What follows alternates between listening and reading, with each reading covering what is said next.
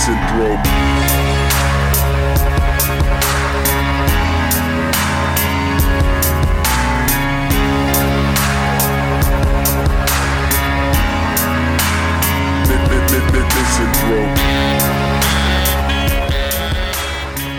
ChairShot podcast is back in its regularly scheduled format. I'm Barry Murphy, back again to mispronounce all the words, just get everything wrong, and make you yearn for the weeks when I'm not here. Joined as always by my ever dependable co-host. First of all, the very sick Paul Griffin. How's all my not sick brethren doing out there in the CSP universe? Can I get an amen? Oh yeah! Hang on, let me give the listeners a nice. Oh, sniffer. That's terrible. And rounding out the crew this week is, of course, Mr. Joe Towner. Good evening, Barry. Good evening, Paul. Good evening. Are you all right? You're healthy. You're in one piece. You're alive. I'm in fantastic shape. I'll be honest. Fighting fit. Yeah, absolutely. I just ate a whole bag of Dib Dab softies. Oh, very nice. Very, very nice. Yeah, soft chewy sweets flavored like. I don't know if people have had the Dib Dabs. I didn't know that existed. Yeah, I think they're new. Except what else is on the pack? They're new. All right. Could be a lie, but yeah, the popular childhood sweet where you dip a little dab in some sherbet. Yeah. The original dab. And then throw away the lolly. Yeah, once you were finished with all that sherbety cocaine goodness. All the lovely stuff. Yeah. You didn't actually give a shit about that lollipop. Yeah, like in the bin with you. Yeah, or on the back of a bus seat. And we've got a hell of a week here, folks. We've got all kinds of stuff to come up to talk about. Oh, so much of it, right? Paul, why are you sick? Oh, I've been sick like all week, basically. And I'm still only hitting the peak sickness now. I missed work on Monday because I had a migraine, which is not fun. For those who get migraines, you know what that's like. And then as the week went on, I just started getting progressively worse and worse. I had like the old throat infection, chest infection, all at once. Oh God. And so I don't know whether I'll go to work tomorrow. I might have to go to the old doctor, get the sick note. Oh, that guy. Oh, that old jabron. 50 quid just for joining his company. Yeah, just for him to tell me, you're a bit sick. Oh, yeah. What? Don't go into work, mate. Don't go into work. I shouldn't have come here even. So, like this has pretty much been going on since last weekend. Like the genesis of this was OTT 4th year anniversary was last weekend. Now Natty couldn't go because she was too sick. And then I think I got off her a bit. And yeah, so we went down to Leak Slip yesterday, hang out with the parents, and we almost didn't go to that because we were both too sick. But we did go. Did go. And so I don't know that I feel like I get sick probably more than the average, but this is probably one of the longer sicknesses I've had. In purely talking about the duration of it, because I feel like normally when I'm sick for maybe a day or two, and I'll bounce back pretty quickly. But this has just been dragging on, and it was on Friday. I started getting particularly bad just throughout the day. It's been a bit of a outside of sickness, been just a bit of a shitty week generally, and so capping it all off with being nice and sick. And yeah, it's not nice. And it's a bit of a pain in the arse being sick, but sure, we'll get on. It won't stop me doing the podcast, brothers. That's the important. No, yeah. He works too damn hard. He doesn't miss any breaks. No, never. How about you, Joe? You feeling good? How's life treating you this week? Well, I mentioned I think it was a few weeks ago now the walking competition that we're doing at work. Yes. So whoever can do the most steps by the 24th of October, when we have our team meeting. It's supposed to be in aid of kind of improving our mental health by improving physical health. I'll be honest, my feet are fucking killing me because I've been walking 10 miles a day, every day, to try and catch up with the person who's in the lead in the competition. So I took it. I thought because we're not all in the same group. There's about 30 people in it. We're split into groups of 10 on the app. So in my group, I'm like miles and miles, literally miles ahead of everyone. Literally miles ahead. Destroying them. No, seriously, they are destroyed. I've got more than the. Hang on, let me just have a look. I think I've got more than the next two combined. To be honest, go on. Let me just get the transcripts. Get these people. Actually, that was an exaggeration. Don't they care about their mental health? Losers.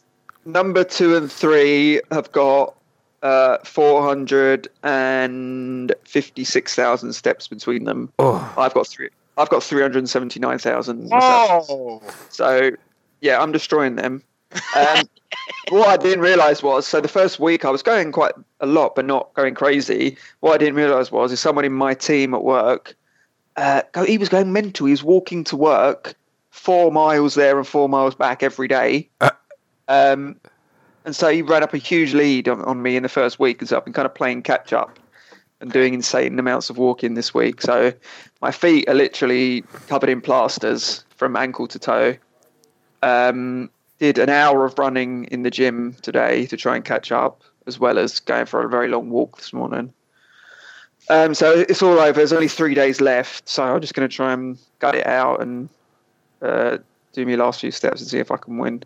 What you need to do is those. Oh, excuse me, yawning. In those hours where you're wasting being asleep, why don't you just attach the Fitbit or whatever to one of the local neighborhood dogs, and let it rack up points during the night, and then you go here, doggy, here's some ham, and then get it back first thing in the morning, and away you go. You're laughing.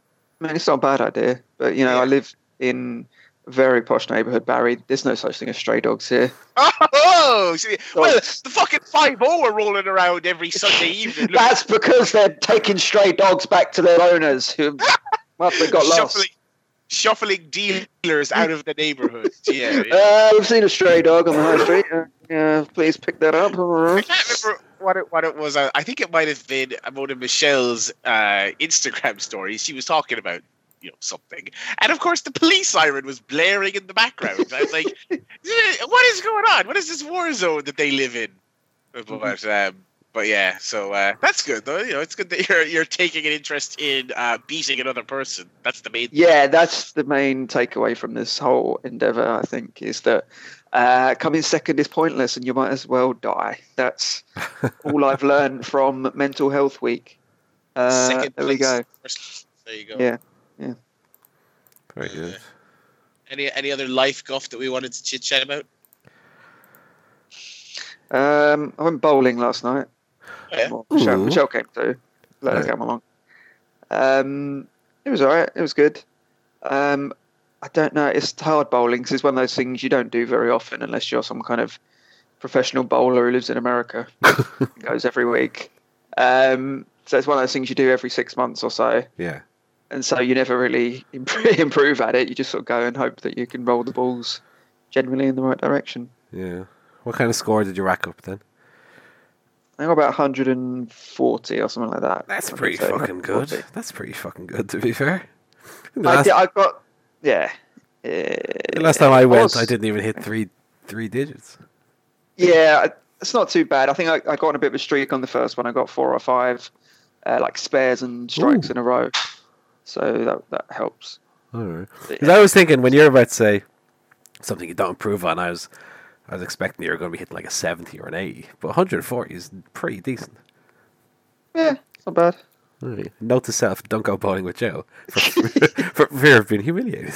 I do use both the bumpers and the giant chute designed for children, though, so I don't know if that's helping. But yeah, that aimer thing that you blow the ball and it'll strike. And I run up the alley and kick all the fucking pins down if they don't fall over. So I don't know if that's the old Waylon Smithers technique. Very good.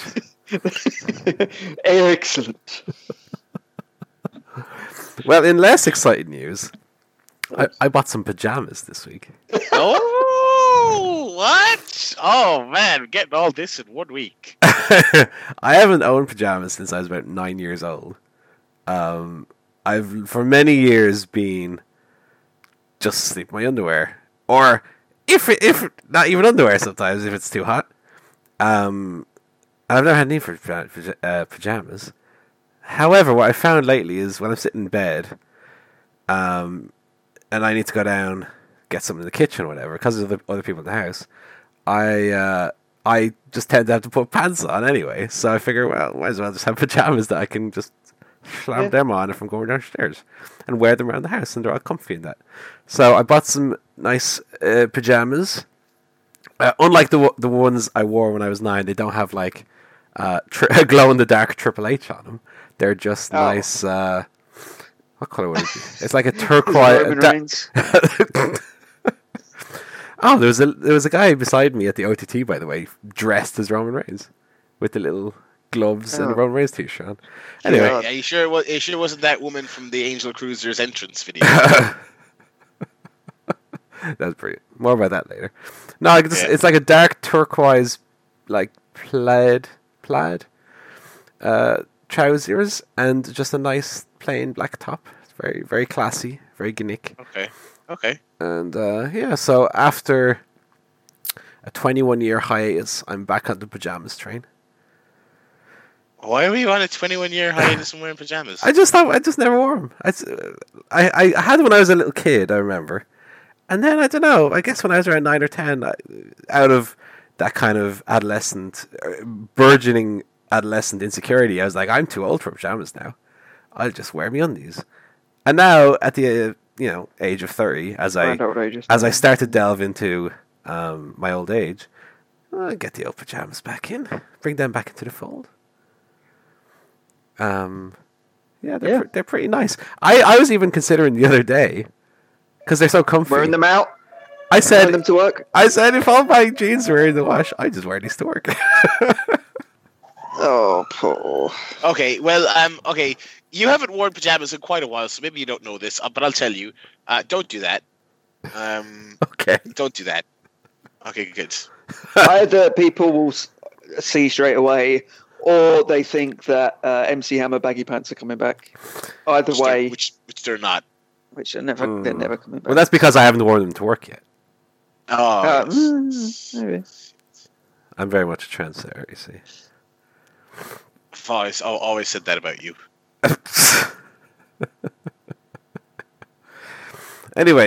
Pajamas are great. They are great. I mean, strongly agreed on that. Let's have a little impromptu, and it doesn't have to be very long, but just a little impromptu explain and underwear under the pajama bottoms or no? Depends on a couple of factors. How big your penis is? I mean, I have a frequent issue with that. I mean, I can't contain it with that many layers. You know what I mean? That's part of the problem. You keep ripping holes in the sun's bitches. Heat is a factor. Okay. So I don't want to. If it's summertime, first of all, I like to wear my short pajamas. But if the only ones I have clean are those Daisy Duke pajamas you own, yeah. Sure. My Daisy Dukes, you can just see the bottom of the curvature of the cheek. The fold. Barry. The fold, if you will, yeah. But it's like occasionally then I would also like to, I only have long boys clean. And in those instances where it's very warm and I only have long pajamas, the undies are coming off because I need some bit of reprieve. Sure. Whereas, Christmas time I got the warm jammies on and also I have the underwear on underneath so I'm nice and toasty warm. It does make a difference. It does make a difference. Okay. I just wanted some veteran advice, given that I'm fairly new to the old pajama game. Because I must say, I did wear them without underwear the other day. It didn't feel right. I don't know what it is. Maybe I'm just not used to it. Sure, we'll get there. Anyway. What else is on in the world? We'll jump into the old telly guff this week. I've obviously been off for 2 weeks. You haven't heard from me. Lads, there's an effing load of stuff to be watching at the moment for myself. I've fallen a bit behind on The Good Place already. I think this is 4 episodes out. I've seen 2. Has anyone started watching the Haunting of House Hill? No, and I was actually going to say that next. That's on my list. I've heard it's That's great. on my list as well. It's made by Mike Flanagan, who's a pretty good horror director. So it's on my list as well. And in fact, I might replace my whole Halloween movie list with that series. I've heard it's extremely good. Yeah, I'm actually a big Mike Flanagan fan. So yeah, there's a lot of Netflix stuff out at the moment that I'm pretty excited to get to. So I've got Good Place. I've got that. I've got the Haunting of House Hill, or Hill House rather. It is House Hill. I still haven't finished Glow. I'm halfway through Glow. I watched some Glow on the train up to OTT. I enjoyed it quite a bit. So halfway through season 2, still on that one. I don't know if it just came out. I don't think I mentioned on the podcast Big Mouth season 2, which I'm still slowly working my way through. It feels like it's more of the same, but that's good because I feel like there was a lot more to give after that first season, which is good. I think I've one episode of Disenchantment left, which has stayed as amusing as I found it originally, which is good. And Daredevil season 3 came out, which I have not started yet, and I want to get to, but that just came out on Friday, so I haven't got to that yet. Because the other thing that came out on Friday was the new season of Making a Murderer, which I have started and I'm about halfway through. It's interesting. Anyone else watching it? Not yet. Will soon. Okay. I'll be interested to see what you say, Joe. So, I mean, I was curious what it was going to be because obviously, we're 3 years after the original. In terms of who's in jail and who's not, nothing has changed. But I was very curious what it's going to be. So it's not as spectacular as the first season in the sense of the revelations, and you're hearing about the story that you didn't really know about, and the twists and turns and the controversy and all this other stuff. It's very much a kind of reaction piece in a lot of ways. It directly responds to some criticisms of the first season. There's a lot of details about the main characters involved dealing with the international fame that came with the show, and then there's a lot of profiling on Stephen Avery's new lawyer, who's like this fancy pants Hollywood lawyer who seems like she's kind of in it a little, not in it for the fame. She's obviously a lawyer. She's highly successful, but she's kind of one of the more fascinating characters to come into it because she feels like she's very much relishing the Hollywood aspect of this case. So she's interesting. So it's a different dynamic to the first season. It's not just this unraveling conspiracy and this court case, this courtroom drama. It is very much this kind of completely different direction for the second series. And of course, a big part of the second series, it is also then following the sort of post-conviction appeals and attempts to get these guys out. It's still dealing with that, but there's a lot of very interesting things, more broader themes being explored that I'm actually enjoying quite a bit. So yeah, Joe, I'll be interested to hear you your thoughts on that soon. But yeah, tons and tons of stuff on Netflix at the moment. I might try and start that haunting show for next week. We might touch base on that, and maybe me and Joe can talk a bit about Making a Murderer as well. But yes, for you animated comedy fans, Disenchantment and Big Mouth, get on those. Heartily endorsed both. Very good. What about you, Paul? Or Joe? Go on, Paul. You watched anything? Yeah, I'm watching South Park since that's back. Bit of a wobbly start to the season. And funnily, one that I find myself really disagreeing with the majority of critical reviews out there. So, first episode was very good. Very, very, very, very funny. Very, very good. The second episode then, I really didn't like as much. It was one that kind of was based very much around like the child abuse scandal in the church. Like that's a hot topic in 2018 and not at all a decade out of date or more. Episode 3 then was one that got like hammered in the reviews, and I actually thought it was all right. Was about kind of surface level was about Towley, but was kind of touching on that's the Kavanaugh story. Yeah. I thought the episode was all right. I thought it was far better than it got credit for.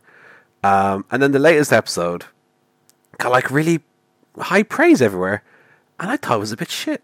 So I don't know. I kind of feel like in the past I would always look to the reviews to kind of get an idea about how quickly I need to watch these episodes, or whether to just, I'll not watch it this week, watch 2 next week, whatever.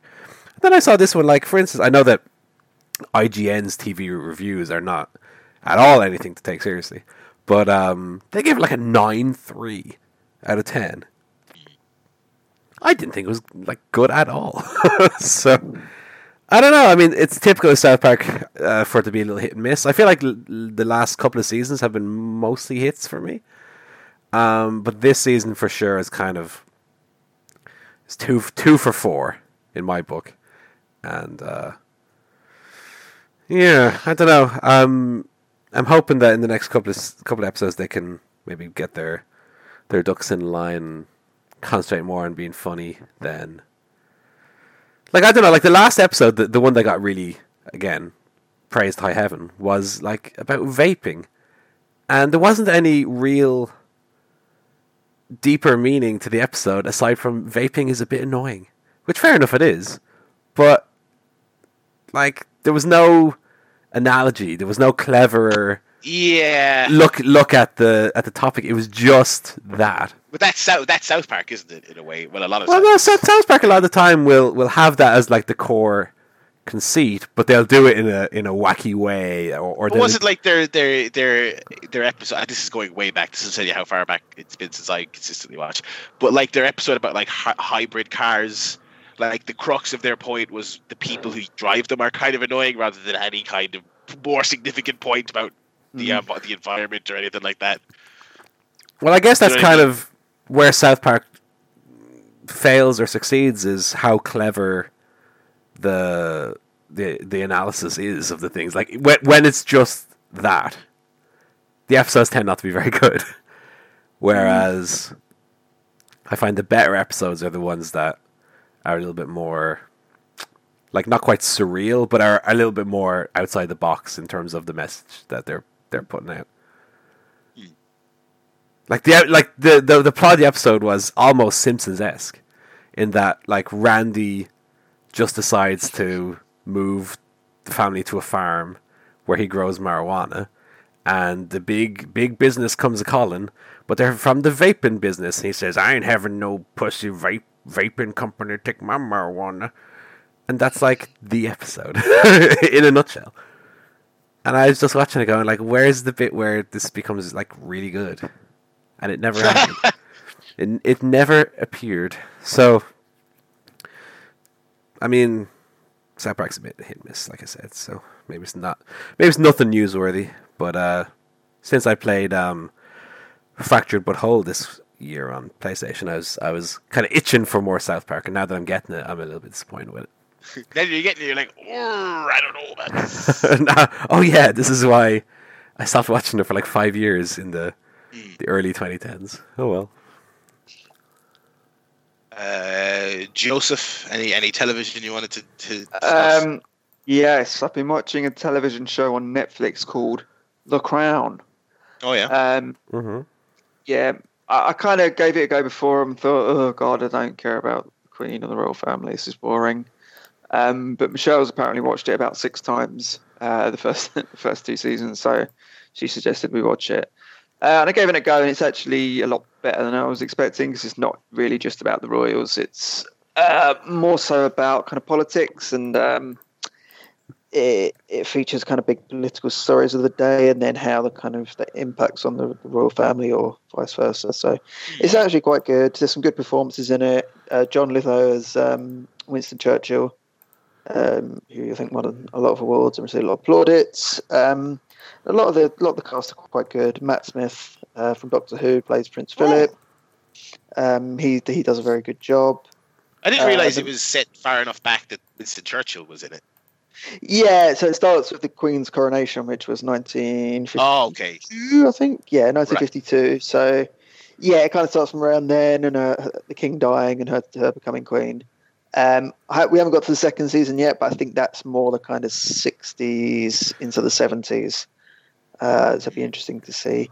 And I was kind of thinking as well, like, although obviously the Queen's, there's been a lot of events in her life, from the coronation through to like Princess Diana and all of that. I'm sure there must have been quite a few years where she did fuck all, just kind of went on tours waving. She could be like, fast forward, get to the Diana stuff. Come on, what are we doing? What are they going to do in the 60s and 70s? But given it's more kind of political, I think there will be quite a lot of interesting stuff. Sure, the troubles and stuff. She'll meet like John F. Kennedy or something, and does the Queen give a shite about Northern Ireland? I can't remember. I don't think so.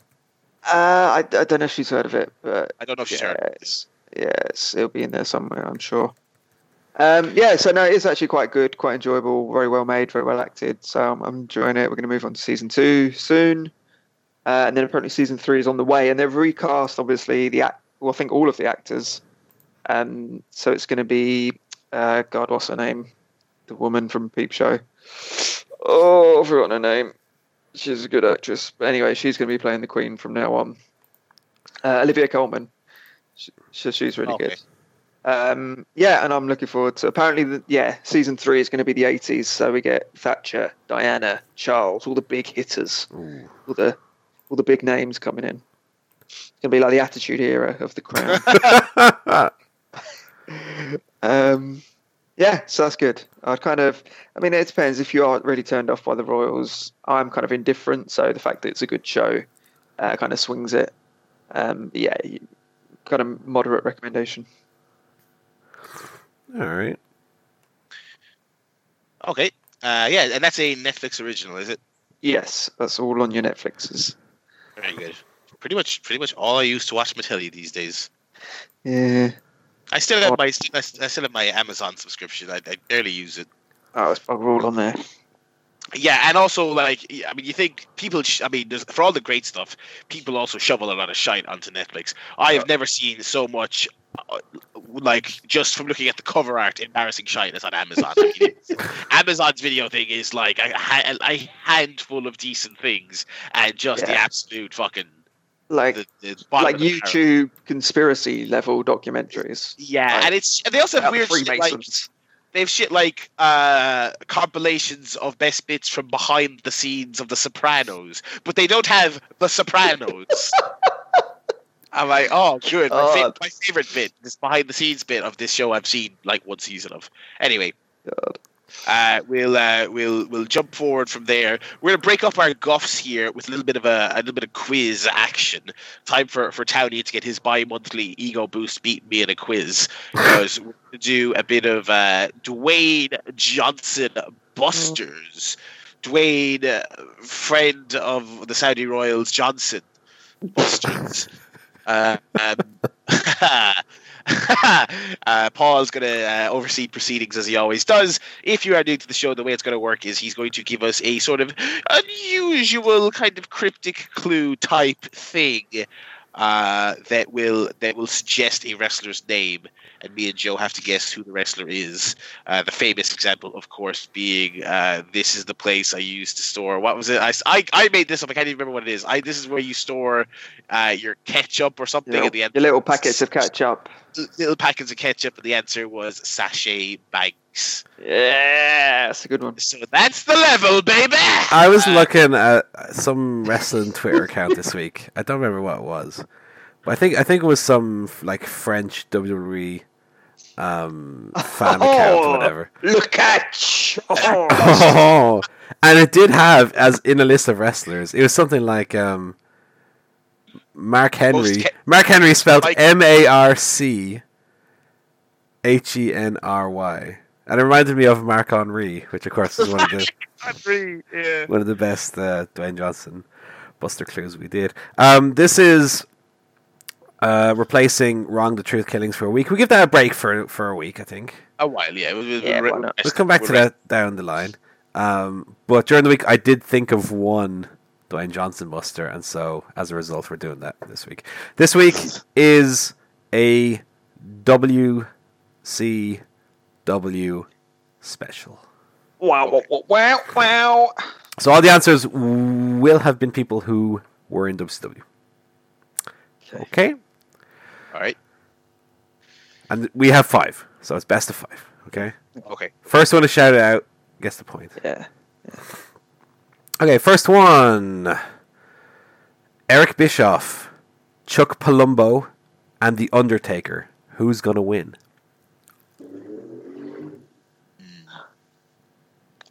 Eric, Chuck Palumbo, and The Undertaker. Who's gonna win?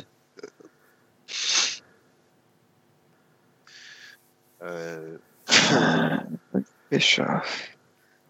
Trying to think of a thread between those 3. Oh yeah, I'm like the White Boys. SmackDown 2000 and SmackDown 2003. Fucking Eric Bischoff, to a lesser extent. Chuck Palumbo. Oh, he's thrown that in there. It's changed. It's changed. Eric Bischoff, Chuck Palumbo, The Undertaker. Which of them's going to win?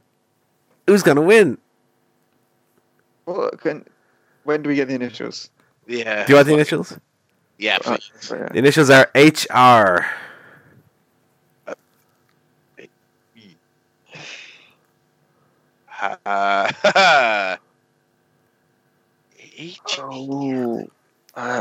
HR. Okay. Horace Hogan. No, it's not Horace Rogan. HR,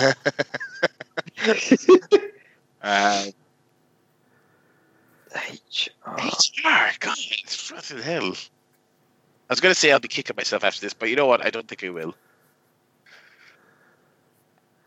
It's funny that you mentioned SmackDown 2003 because that would almost help you get this. The listeners at home, I've got an idea of what the thread they is. have in common. I'm just trying to think of Eric Bischoff, Chuck Palumbo, and The Undertaker. Who is going to win HR?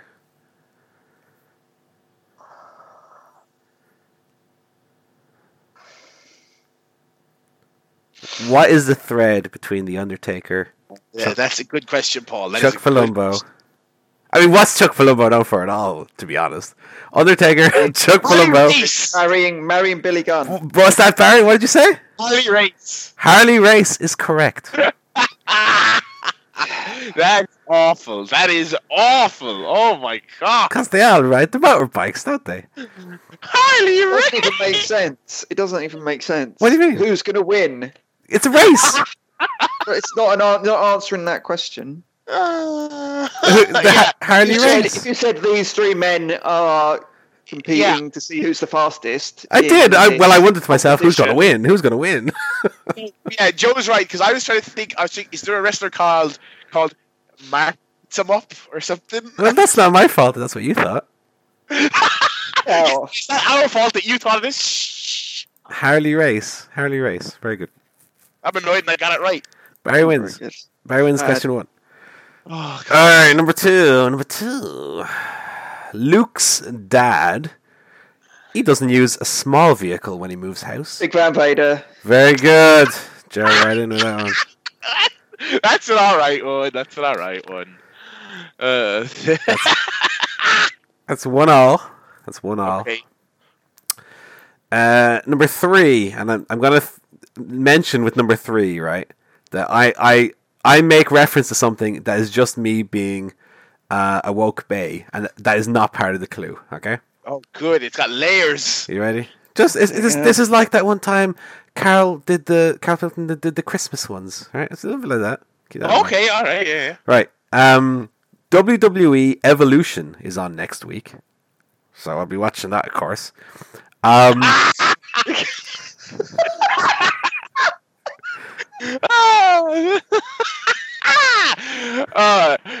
Eric Bischoff, Chuck Palumbo, and The Undertaker. Who's going to win? Also, women are great.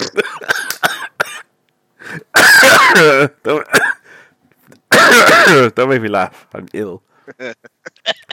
So WWE Evolution's on next week. So get the goodies in, right? I'll buy some Tato and a nice fruity fizzy drink to go with it. What am I having?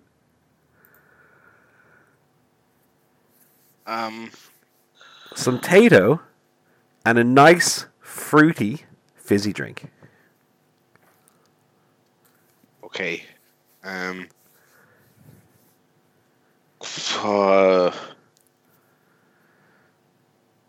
Chris Candido. Oh my god, he's very close. That's actually a good answer as well. Chris Canyon. It's not Chris Canyon. Oh.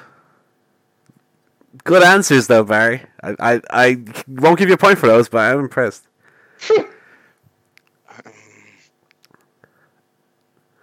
A fruity, fizzy drink. In fact, I'm gonna start. I think now this is gonna be like a Bangles one where Barry's answers are better than the real answer.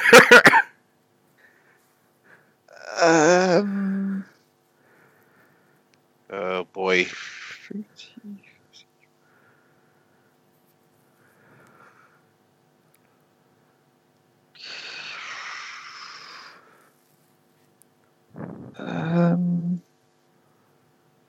Nice, fruity, fizzy drink. WCW wrestler.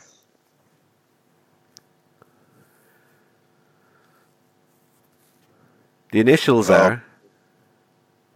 Now get ready to jump in when you hear the initials, because I'm thinking you'll probably get it then. Okay. You ready? Initials. C. J. Chris Jericho. Chris Jericho. It is Chris Cherry Coke. Very good. Oh! No! That is unacceptable. Chris Cherry Coke. Chris Candido. Oh. Chris Candido and Chris Canyon are also good, to be fair. Chris Canyon is good, yeah. Yeah, it could have been like Crisp Can Yum. Yeah. Chris Can Diet Coke. Could have been, I don't know. Anyway, I just watched some Chris Canyon today. Was that time where he came out and WWE relentlessly made him look stupid for being gay? Was that one time? No.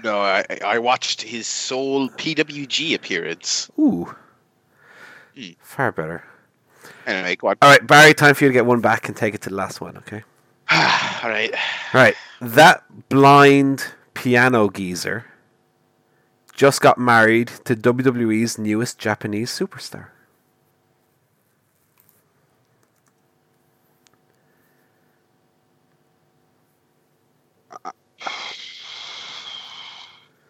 Just got married to who?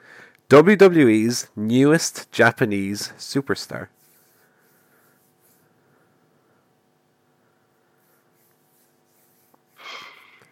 That blind piano guy.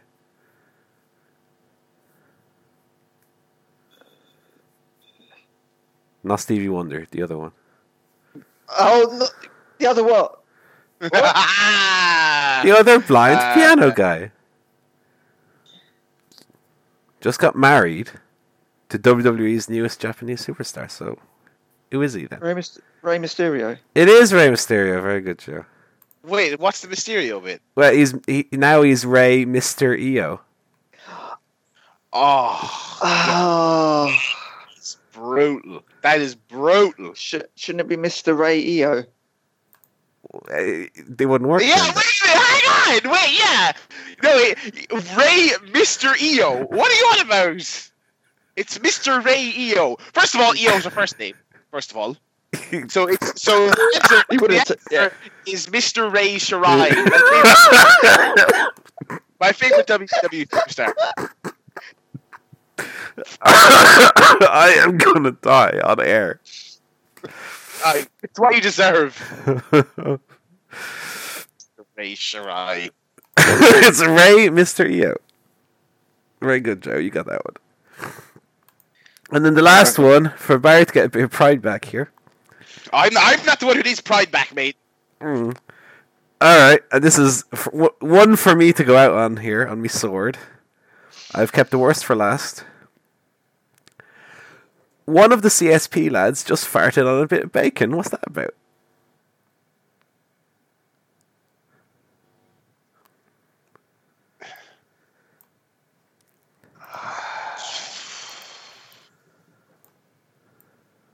No idea. One of the CSP lads, so it's going to be one of us, isn't it? Just did a fart on a bit of bacon.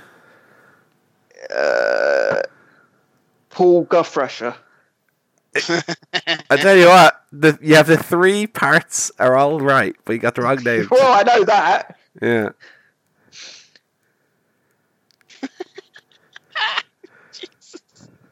Yeah, just give us the initials.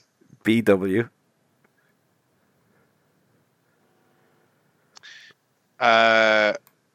BW. Yeah. Barry Windham. Barry- Oh my god. Barry Windham. Very good. That's not the worst, but it's bad. I mean, bacon is not the same as ham. I mean, of all the things in this quiz, that's the one to pick me up on. What was it, Mr. Ray? Mr. Ray Shirai. There's our fucking episode title right there. That's terrible.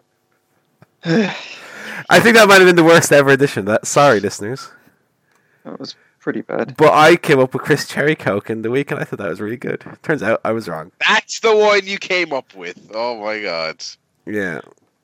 It inspired that whole quiz, and you know what? That makes it apropos, I guess. I think it's appropriate that it's around Halloween time, because I think that might have been the final nail in the coffin for that one.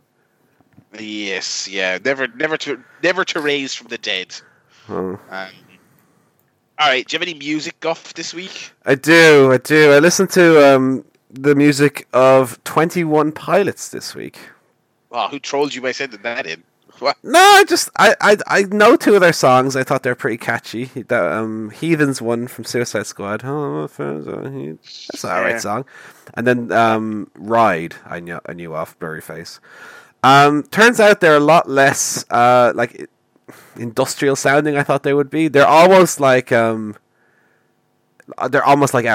They're that light for the most part. So it wasn't exactly what I was hoping I was getting myself in for.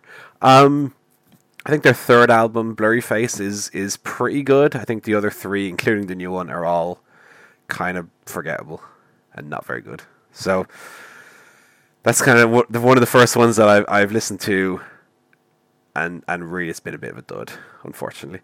I don't know, because the few songs I knew by them that I'd heard, I kind of liked the kind of the drum-led sound of them, but a lot of the rest of it is not that. So that was a bit disappointing.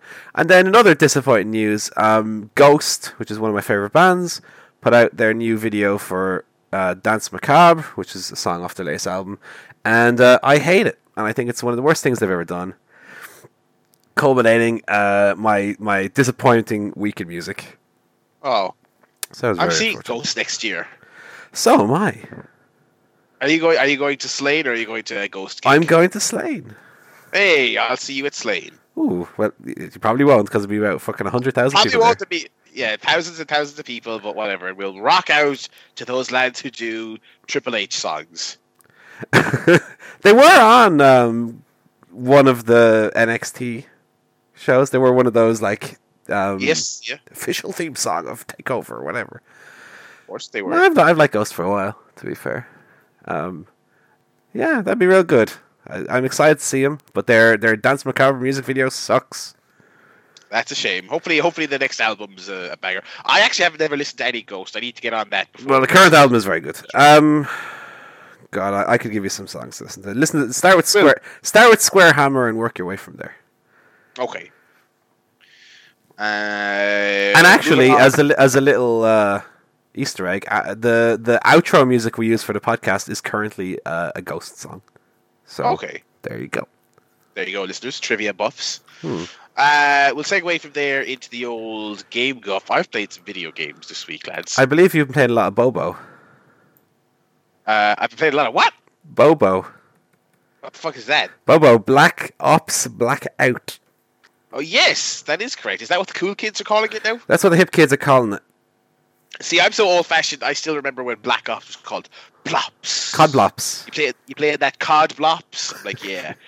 So, funnily enough, I played Black Ops 3 when it was free on PlayStation Plus a few months ago, and I thought, this is a bit bored, and I didn't bother playing the rest of it, and that was free. But my pals were playing the blackout mode of Call of Duty 4. Sorry, not Call of Duty 4. That was 15 years ago. Call of Duty Black Ops 4, which is basically the Call of Duty spin on the old Battle Royale trend that is taking over the world right now. Paul, have you played any Battle Royale games ever? I haven't. Okay, so I played a little bit of PUBG, the originator, which I really liked. Right. But I don't have a PC to run it. I played a decent amount of Fortnite, which I did not like. And then basically my roommate was playing this with his pals. This they called the Call of Duty version. I was like, oh, this looks right. It looks a bit like a console version of PUBG. This looks okay. And then he gave me a go of it, and I was like, yes, this is very good. And I immediately bought the game. So, bit of a jump for me because honestly, they got me solely on the blackout mode, which is what they call their battle royale, and I haven't really touched much of the other modes. I don't know if I would have bought this game if not for the battle royale mode, because the thing is, I've been waiting for one to come along that really gets me. Because, like I said, I like PUBG, but I don't have a PC. Fortnite doesn't do it. I have Fortnite on two systems, the Switch and PlayStation, and I've tried playing both. They just don't get me. And this one, early impressions are that this one does indeed have me. It's very, very, very PUBG-like. So if you're not familiar with what PUBG is, basically, it's a kind of, by video game standards, a quasi-realistic military shooter where 100 people drop out of a plane onto an island. That's the realistic bit.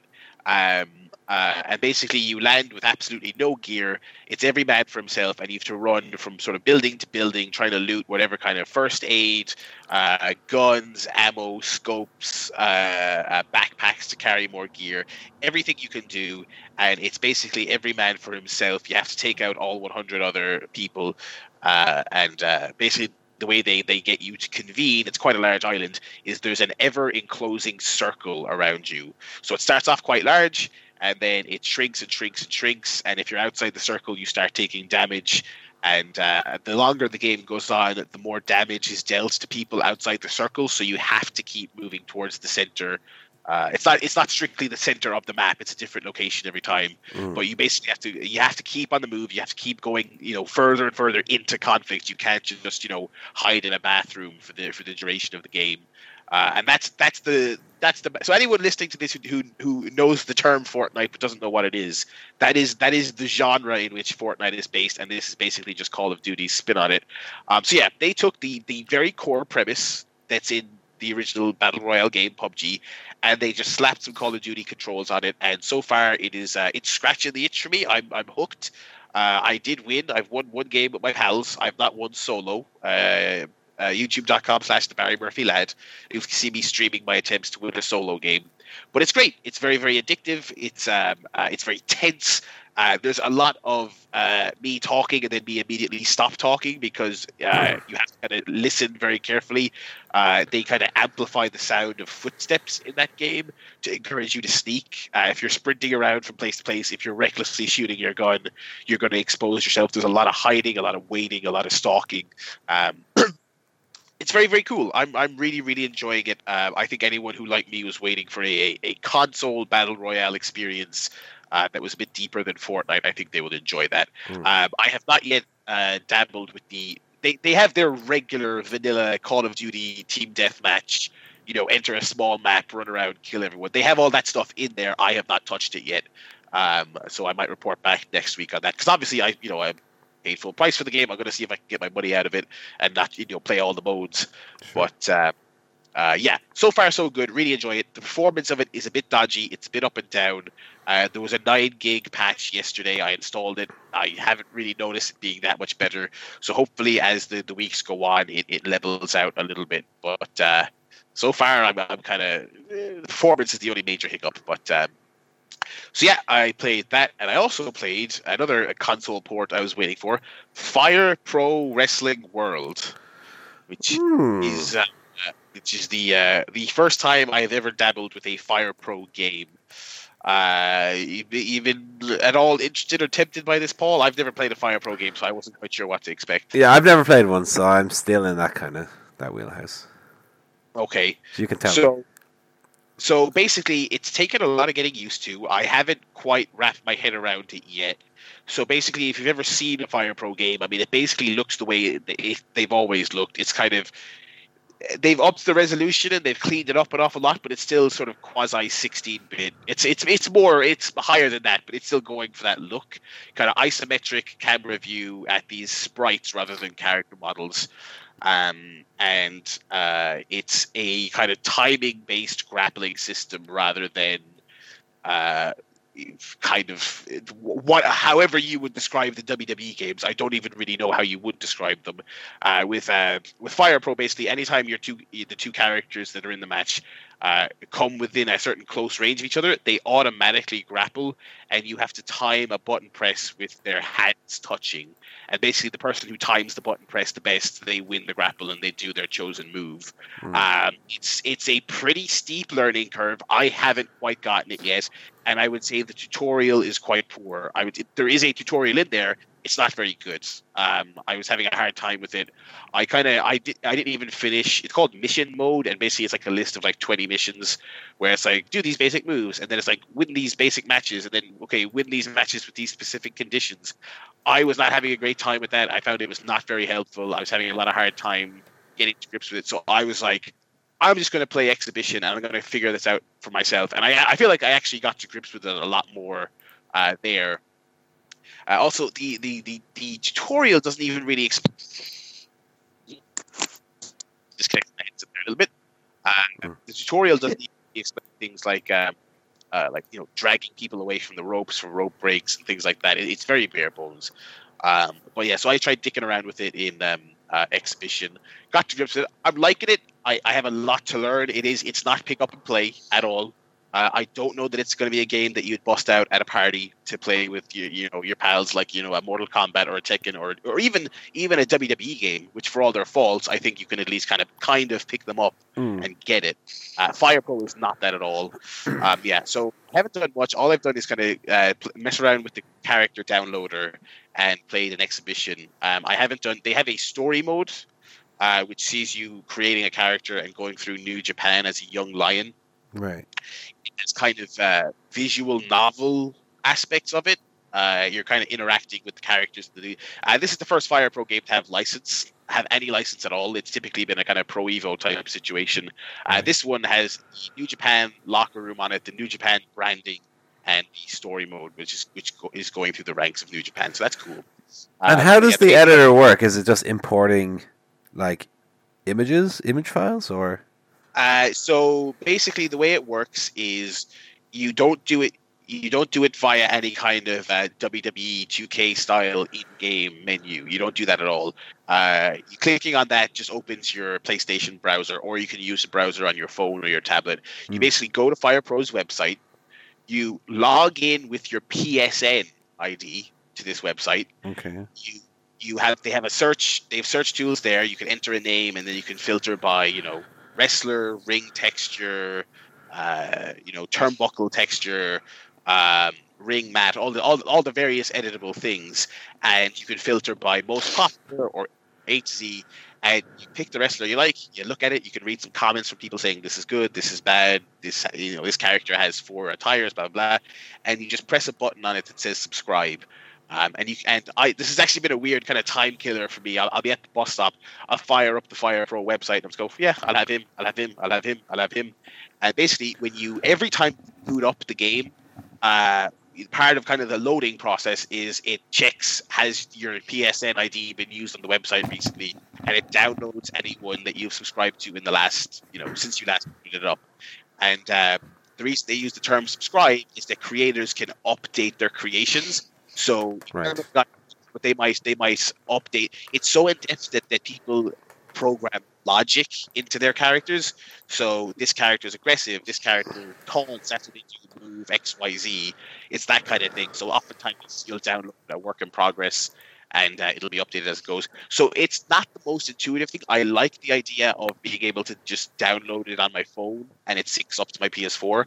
That's great. But it does mean there's actually quite a lengthy load every time you boot the game up, because I have 200 creations, and so it's like, oh, he downloaded 10 more, but also we have to do a very quick check to make sure none of the previous ones have been updated. So it's not super intuitive, and it's not super quick, but it does give you access to this almost limitless community creation suite. I mean, I don't know if you've seen any of the stuff I shared on Twitter, but like I have like the whole. I saw the OTT stuff. Yeah, I have the OTT ring. I have Devlin. I have Walter. I have the whole Lucha Underground roster. I have like most of like the Impact roster. I have a mix of WWE Today and Attitude Era guys, and some of the creations are much like the WWE games. Some of the creations are just tremendous. Like, it's really impressive the level of work that goes in. Like, you get a Kurt Angle, and it's like, here's his attire from WrestleMania this year. Here's his attire from when he debuted. You know, and his moveset is all up to date. All the stuff, really, really impressive. Now, that stuff though only kind of it's only worth if the gameplay is worth it, and I'm still finding my feet with that. It's too early for me to say as someone who's brand new to the series. I don't know if I'm feeling it just yet, but I'm going to stick with it. It's also 50 quid on PlayStation, which is quite the chunk of change. And then a special edition for like 90 with a season pass. So I'm withholding my judgment just yet. It's taking me some getting used to, but I'll report back in the coming weeks. But I like it so far. I do like it so far, but there's a steep learning curve and not a lot of assistance with it. So yeah, those are my two gaming adventures, and so both of them, I'm pretty much a thumbs up on Black Ops already, but I haven't played enough of the modes. Fire Pro, I'm tentatively positive, but work in progress on that one. Right. Well, I mean, my last couple of weeks have been spent in the world of ancient Greece playing Assassin's Creed Odyssey. Yes. And I am about 22 hours in. And it's I would say it's pushing to be my favorite game of the year so far. Oh wow. At the same time, I feel like all the games I've played so far this year, I feel like there's things about it that I really enjoy and things that I think are far improved on from Origins, which came out last year. And yeah, there's still things about it that kind of annoy me, and little design choices that I don't feel really complement the game. So first and foremost, it's more Assassin's Creed. So or let's say modern Assassin's Creed, in that it's an open world RPG in the vein of your Skyrims, albeit a third person one. Differences from Origins. So first and foremost, I think when we last did a normal podcast, I think I played the opening like 10 minutes over or so. So you do have, and one of the improvements that I really, really like about the game is you do have like 8 special moves that you can choose from. 4 for your bow and arrow, and 4 for your melee attacks. And there are more than 4 in the game, and so you can kind of assign different powers based on what you're doing in the game. So my 4 for melee, for example, there's one assigned to each of the face buttons of the controller. So you have X, square, circle, triangle. So I have, for example, one that heals 25% of my health, one that applies poison to my weapon, which will do like further damage over time. I have one that will take an enemy's shield off. So this is like really useful against shielded enemies. And then you have, of course, the Sparta kick, which is, I mean, if anybody has heard anything about Assassin's Creed Odyssey lately, is that the most satisfying move in all of video game history. And you can take it from me as well. 22 hours into the game, rarely have I played something as satisfying as kicking a motherfucker off a cliff. And you find a real tough mercenary enemy who's 2 levels above you, and there's a cliff next to you. You lure him over and you fucking kick him off. And every time it's super satisfying, and every time it gives me that little bit of joy that a video game should give me. So I mean, I think the story is more interesting than Origins. As much as I miss Bayek of Siwa, I find that the Odyssey's story is more layered and is more interesting overall. That's interesting to me, because I've heard, even among positive praise for this game, I've heard a lot of pining for Bayek compared to. Well, I love Bayek. Where's your mother? I do miss Bayek Siwa and his wacky, not at all Egyptian accent. Yeah. I'm playing the game as Cassandra, so I'm not playing as Alexios, the bland-faced male option. I did decide to play as Cassandra. And I think her voice acting is great. I think she has like a real distinct character to Bayek. I would say a more interesting character. Bayek, although I liked Bayek was kind of one note. He was like a stoic, stoic warrior character who had a pretty simple backstory that his family were like killed in front of him. He didn't really have a lot of depth apart from that. Cassandra is a little bit more shades of grey. Like I play her more or less heroic, so I always try and do the heroic option. But the thing you have to keep in mind, and the game will continually remind you, is that you are a mercenary, and sometimes you have to make the choice that will benefit you, not only the choices that will benefit the people you're helping. So it's a little bit more layered to that. Like for example, there's one quest where, without spoiling what the quest is about, like you have more or less have to sleep with a character to get what you want. So Cassandra kind of uses her sexuality as a woman to her advantage. It's not done in a way that seems like sleazy or cheap. It's like something that Cassandra is totally in charge of, and it's like a tool that she uses almost. And that's a kind of a unique view that you don't see in a lot of games. I mean, the closest I could liken it to is in those old God of War games you had, like, and that was in a truly sleazy way. You had those like sex mini games and so on. This is not like that, but it's something that is there, and Ubisoft have put in romance options and so on into the game, which I failed at hilariously early on. There was one bit where you go to an island and there's this fortress on it, and you meet this lady called Odessa, who's going on her own kind of odyssey, following up because apparently she's a descendant of Odysseus. And you meet her on this island, and I was trying to get in her pants in a lesbian way, and okay. I was trying to get that lesbian loving, and okay. I said to her, you have to be your own person. You can't just try and live the lives of others. And I was trying to be like, trying to do the romance option, but she got real mad at me, and she said, "No, you're underplaying my quest." And then I don't want to talk to you again, and she was gone, and I was left to me own.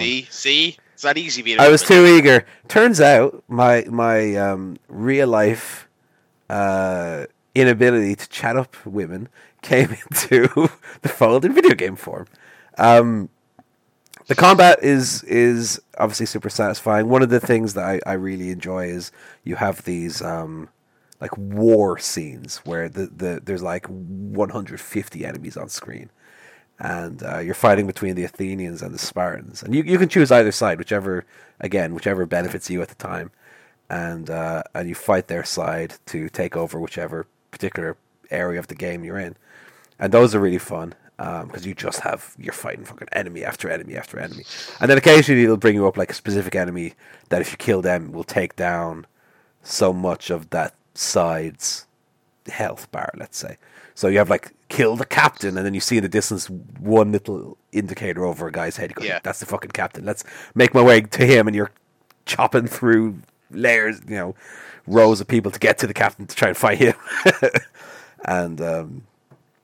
and those are really fun. At the same time, I likened to Skyrim earlier, and I would say that because I found more than my share of like glitches in the game. So I do feel it's the glitchiest Ubisoft game I've played in quite a while.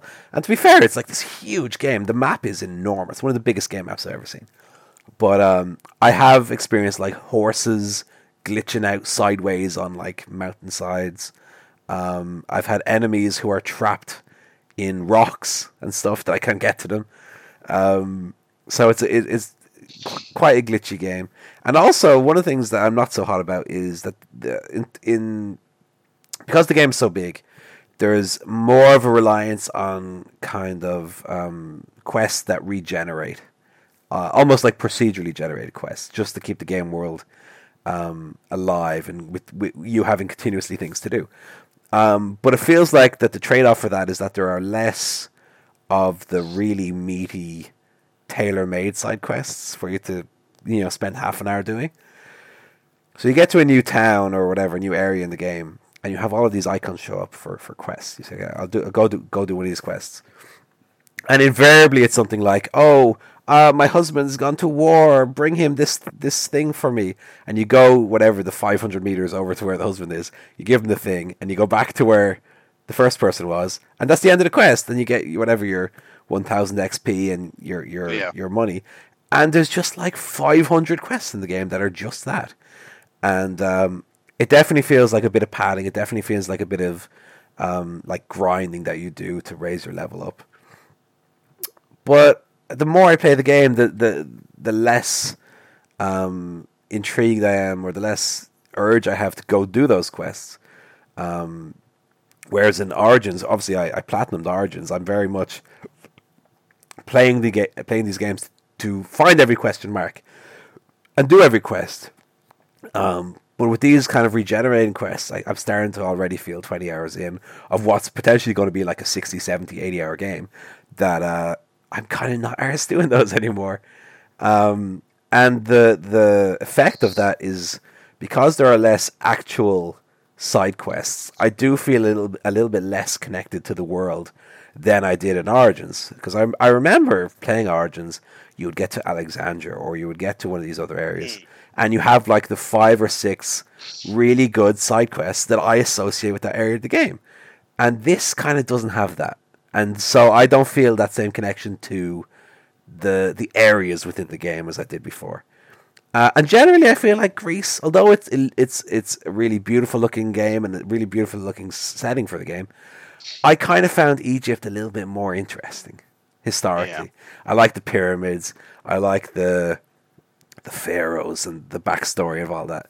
And although the story, because the story is a little bit more character driven, I find the story better in Odyssey. But the world, I just kind of think is a little bit 5% more bland than Origin was. It just feels like your typical fancy world that doesn't really have any standout things that link it to the real world. I know that Greece does have, Mount Olympus and the Pantheon and blah blah blah.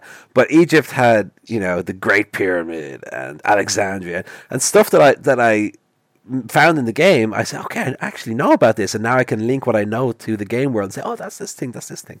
Greece, I just don't have that connection to, and so I don't find the game world as interesting. But it's a super solid game, and it's a game that I easily find myself sitting down and just playing for like 5, 6, 7 hours in a row. And like, I don't think I played it once from Monday until today. So I went nearly the whole week without playing it at all.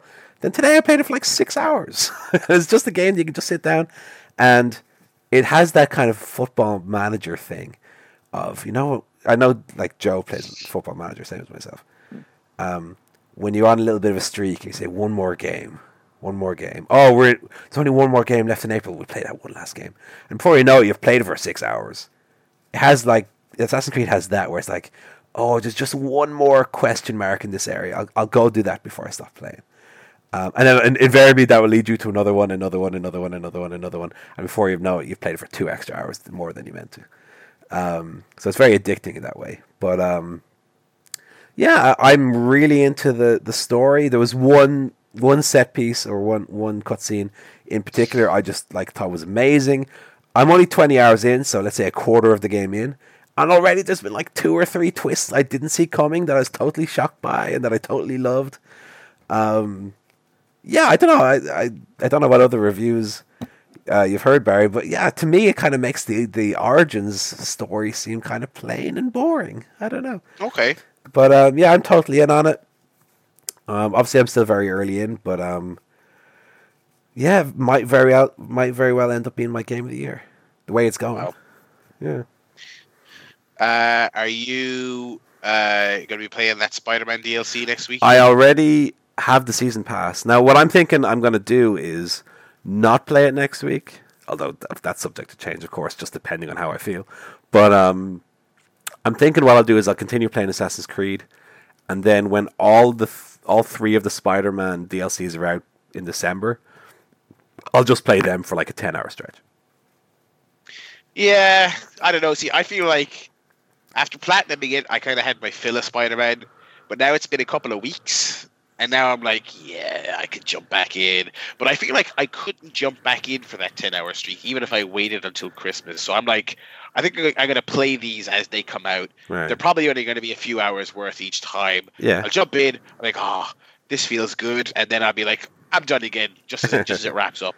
Well, my problem is that the control schemes between Spider-Man and Assassin's Creed are so different that oh yes, yeah. I almost feel like I don't want to confuse myself and having to remember the two wildly different control schemes. That I'll just play Assassin's Creed, finish that around end of November, start of December, then jump back into Spider-Man. That's probably the way I'll do it. I think this DLC will tide me over till Red Dead, which is next week. I'm thinking of Red Dead to be my Christmas game this year. That'll be a good one. Yeah. That'll be a good one. Keep in mind, I did not play Red Dead Redemption on PS3. You liked GTA 5, right? I was I didn't love it. I only played it for about 10, 15 hours. Oh, okay. And I felt like I got my fill of it. Okay, well then I don't know what to really expect. Now, to be fair, I'm a bit of a GTA pariah in that I don't know, I just find GTA, I think at the time that I played them, I found the worlds just to be too big and too like overwhelming almost. Whereas the first game of that ilk that I really enjoyed was Watch Dogs 2. And I feel like I'm in a mindset now where would I play GTA 5 for the first time today, I would probably love it. But like I tried GTA 4, I didn't like GTA 4 at all. I think I played it for like 5 hours. I said this is just not for me. GTA 5, for the time I played it, I did really enjoy it, but it was just at a time where I was kind of not into video games that much. Like 2013-ish. And it was only around the time of like mid 2014, end of 2014, start of 2015 that I started playing games in the old rhythm that I used to. So GTA, I just think was a matter of timing. That I was like really flaking out on games. Like I remember even at the time I started South Park Stick of Truth, which is like what, a 12-hour game. I didn't even finish that. So I don't know. I'm going into Red Dead with a very, very open mind and quite high expectations, in fact. So yeah, I love the first one. The world is massive. It seems like that's also going to be a big selling point of the second one. yeah, And it really seems like they're going for a more kind of detail-oriented experience. Like so much of the preview coverage was about, like, you can holster your weapon and then your aim button basically becomes like, look at this character and here are some options to interact with them that are not blow them away. Which was right. The weird thing about all these games, including GTA 5, is there's all this gushing coverage about how lush and gorgeous and detailed the world is, and look at these NPCs, they walk the way they should, you go to the beach and they act the way people at the beach act, all this sort of stuff. It's like, but I have no means of interacting with this world other than shooting it. You know what I mean? It's like I almost don't really get why that effort's put into the world when you don't do anything other than just drive through that beach in a fucking truck. You know what I mean? Whereas Red Dead's a little bit like, you know, you can interact with people and you can escalate situations, you can diffuse situations if you want, you can haggle with people. It seems like, I'm sure I would think like GTA 4, I think this game may end up being quite divisive despite all the hype for it. Because I feel like they're going for a kind of slowed down, different kind of vibe for this. yeah. That I don't know will wash with everyone. I'm very, very excited to see it though. So I guess, yeah, next week we'll have a chat about that. Or, I'll have a chat about that. Yeah, that's Game Guff for the week. Who wants to do some movie guff here? I started last time, so what do you All want? right. Well, I watched a couple of old movies this week because I mentioned already this week was a bit of a shitty week. Not that there's anything that I need to discuss necessarily. There was no big news from the week that really affected me. It was just kind of one of those weeks where fucking work, the way work grinds you down, and Friday I was the only team leader in, and it was a extremely busy day, and I was getting sick, and just one of those fucking kind of weeks. So I wasn't in the mood really to watch It Comes at Night or Don't Look Now. I just wanted a little bit of levity. So over the week I watched Monty Python and the Holy Grail. Oh, a classic. A film I've seen probably about 40 times. Really? Well, I was a teenager once, Joe, and to the chagrin of my poor brother, I probably watched that once every 2 weeks when I was like 15. And then I watched Life of Brian as well. So I'm a big Monty Python guy. I've watched the entire TV series, which I have on DVD. I have all the movies on DVD. I have, I think, 2 live shows on DVD as well. So I'm a big Monty Python guy. But this was my first time going back to them probably since I was about 18, 19. I don't think I've watched either Holy Grail or Life of Brian in its entirety since then. Holy Grail, I think, and this is the first time watching Holy Grail where I properly could really appreciate the filmmaking outside of the childish humor. And I really, really like it. I mean, if anyone has the Holy Grail DVD, there's a really great documentary about the making of, where they revisit the castles where the film was made. And yeah, it's kind of like the jokes that I liked when I was a teenager, I feel are like the weaker jokes now. And the jokes that I like now are the ones that are a little bit more clever than silly. And I feel like that's where Monty Python is at its best, is when it's like The Naked Gun, when it's like smart dumb, where it's like a clever dumbness. Like, I think when I was 15, like, I loved, Knights Who Say Knee, and all that. Now I'm appreciating the I know what. Knights Who Say Knee and all them. A shrubbery. Okay, we're not going to devolve into Monty Python quoting, but now I like the peasants in the muck who are talking about the lack of democracy and how King Arthur is a king without an election and blah blah blah. On the other hand, I think Life of Brian, although I really like Life of Brian, I feel like Life of Brian almost goes too far in that direction, where some bits are just a bit boring. With the Judean People's Front, like, some of those scenes are just too long and not silly enough. And although I like it, I found myself a little bit disappointed by Life of Brian this time. Life of Brian is a film that I've often defended as being better than I think people give it credit for. But this time around, I kind of felt like a lot of it's not very good. And contrary to what I just said, I feel like Life of Brian is better when it is being silly, with Biggest Dickus and stuff like that.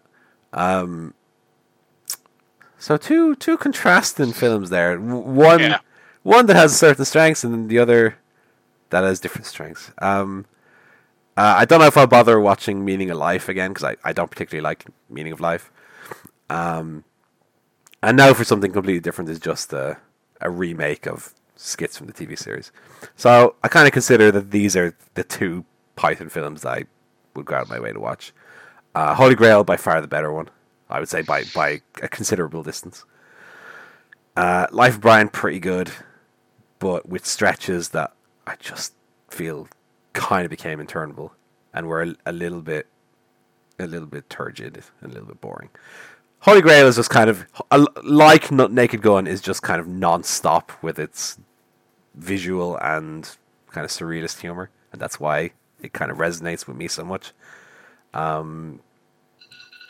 enjoy in particular the animation where they're getting chased by a monster, and then the animator has a heart attack, and that's how they escape. Like that kind of stuff, I just think is so clever and so good. Life of Brian kind of doesn't have much of that, unfortunately. And they're the only movies I watched. Now, I was down in Leak Slip yesterday, so I brought with me quite a few films to watch. So I have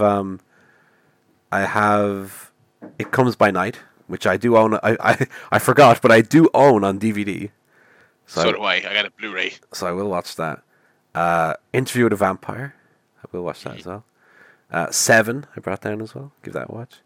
And I got quite a few Hitchcock films. So I have Rear Window, Vertigo, The Birds, Psycho, North by Northwest. So lots of good movies to watch. That's it. All right. Joe, you seen anything? Yeah, I watched a movie called Ingrid Goes West. Yes. Stars Aubrey Plaza.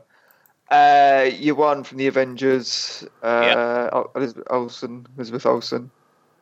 And Ice Cube Jr. Yes. In a supporting role. It's So it's kind of a sort of dark comedy indie film, sort of a sort of single white female, but for the social media generation.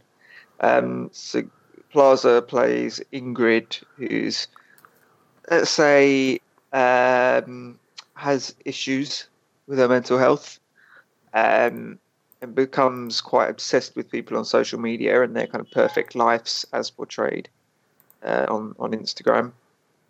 So she moves to California to kind of follow one of these people after this person like comments, replies to one of her comments and likes her picture, and that's kind of enough for her to uproot and move over there. So she kind of contrives to become friends with this person and gradually kind of builds her own sort of perfect Instagram life. But of course, just like in real life, it doesn't matter how kind of perfectly you portray yourself on Instagram, the truth never kind of keeps up with it. So it's a good film. I did enjoy it. The social media stuff, the Instagram stuff, is probably the most kind of accurate portrayal of that kind of thing in a movie. Normally, when you see social media in movies, it either is dated incredibly quickly, or even if it's quite up to date, it still feels very kind of hackneyed for some reason. Yeah. It's very, very difficult to do it. And this wasn't kind of perfect. There's still something slightly weird about it being portrayed in movies, but this is probably the most accurate representation. I don't know if they just kind of used real Instagram posts and changed the names or whatever, but they were all very kind of spot on. So overall, yeah, quite a good movie. I would say in terms of the stakes, it doesn't quite raise the bar as it goes into the second and third act for me. There are certain things I was expecting that didn't happen. But the ending's quite strong though, and it tells the message it wants to quite effectively. So I enjoyed it, and I kind of mild thumbs up for that one. Yeah, I enjoyed it quite a bit. I definitely thought, yeah, like you said, it was one of the better social media stories in film for quite a while, without getting into like Black Mirror absurdity or anything like that. Like, you know, yeah, I enjoyed that quite a bit. Do you have any other films, or was that your lot? That was it for this week. I seen a couple of films. I watched Hold the Dark on Netflix. That is a Jeremy Saulnier film. I think I'm pronouncing that correctly. Who did Blue Ruin and Green Room. Blue Ruin, which I love. Green Room, which I have not seen. Oh, okay. I unfortunately didn't really like it that much. It's a very stylish, very atmospheric kind of a thriller-y type thing. It feels like it's kind of going for more of a kind of a tone piece. It establishes this great tone, and I'm kind of watching this movie. I'm like, okay, I'm waiting for it to get going. And it never really quite gets to it. There's a couple of standout scenes that are pretty cool, but I was pretty bored for most of it, unfortunately. I think your mileage will vary quite a bit with this. It's probably one that might benefit from a repeat viewing. I don't know, but did not do much for me at all. I'm afraid. Good cast. Jeffrey Wright from Westworld. Yeah. Is in there. A couple of other names you might recognize. It's okay. Again, like I said, I think so. If you like his other work, maybe you might get something out of it. I was a bit disappointed because I just love Blue Ruin so much. But yeah, so yeah, I'd give that one a miss unless you're a huge fan of his work and want to check it out.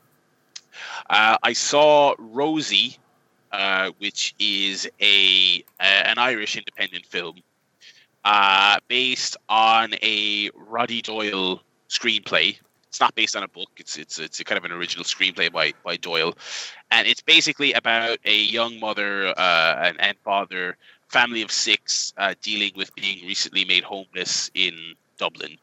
Kind of a 36-hour slice of life movie set in current day Dublin. Fantastic film. Really, really tremendous, phenomenal performances by the 2 lead characters. Really, really, really well done, kind of faux mockumentary style production. It isn't a mockumentary, but there's a lot of handheld camera, a lot of very close up zooms in tight spaces when they're in places like their car or in a kind of a hotel lobby. It's going for a very, very gritty, very realistic feel, and it establishes it really well. It feels very real. It's a very intense film. It's hard watching in the sense that it is so realistic. I mean, it's detailing a really trying subject matter at a time of real kind of a housing crisis in Ireland. I mean, there isn't really a more perfect time for a movie like this to come out, I don't think, purely because this was released within a couple of weeks of there being protests in Dublin about the housing crisis. So it's really, really great, but at the same time a tough watch in a lot of ways. But I would highly recommend, especially I'm not sure what kind of release it's had in the UK, but to any Irish listeners especially, get out and try and see this in the cinema if you can. Less than 90 minutes, it achieves a lot in its runtime, and it's very apropos for the times we are living in. So that's a big recommendation for that one. And then this weekend, I saw the new Halloween movie, which is the 14th film in the Halloween franchise. I got 1, 2, 3, 4, 5, 6, 7, 8, 9, 10. Maybe it's just the 11th. Anyway, it's one of them. God bless you. It is the 3rd film in the franchise to just be called Halloween. Because you had the original, the 78 film. Yeah. You had the Rob Zombie reboot film. Oh, the reboot, yeah. Yeah, and then you had this one, which is... I'm actually not familiar with this director, David Gordon Green. I'm going to jump on his Letterboxd page here. He directed Joe, the Nicolas Cage film. I've seen that. Pineapple Express. Joe is good. Pineapple Express. Let me see here. Your Highness with Danny McBride. Oh, I don't know about that. Danny McBride is a writer on this. I didn't notice that in the credits. That jumped out at me as odd. But yeah, so this is the 3rd film to just be called Halloween. It is, to the best of my knowledge, the 2nd film in the series that basically does a thing where it goes, right, everyone, the 1st film is canon, everything else is not. Halloween H2O in 1998 did that, and this one does that as well. So basically what they're saying is Halloween, the original film, happened, and then nothing happened after that for 40 years. That's what the premise of this film is. So forget all them 10 films in the middle. It's just the first one and this one in the quote unquote new canon. So basically, some investigative journalists try and speak to Michael Myers at a very realistic and not at all insensitive mental institution. He's then being transferred from one institution to another, and he escapes.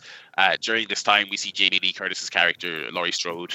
It's obviously been 40 years, so she has a daughter and a granddaughter in this film, and it's sort of one of the more interesting threads in this film is it's her she's been living as like a shut-in for the last 40 years. She had her daughter taken off her by social services because she basically lives this kind of paranoid, gun-toting hermit life in preparation for the day that Michael Myers escapes and comes to get her.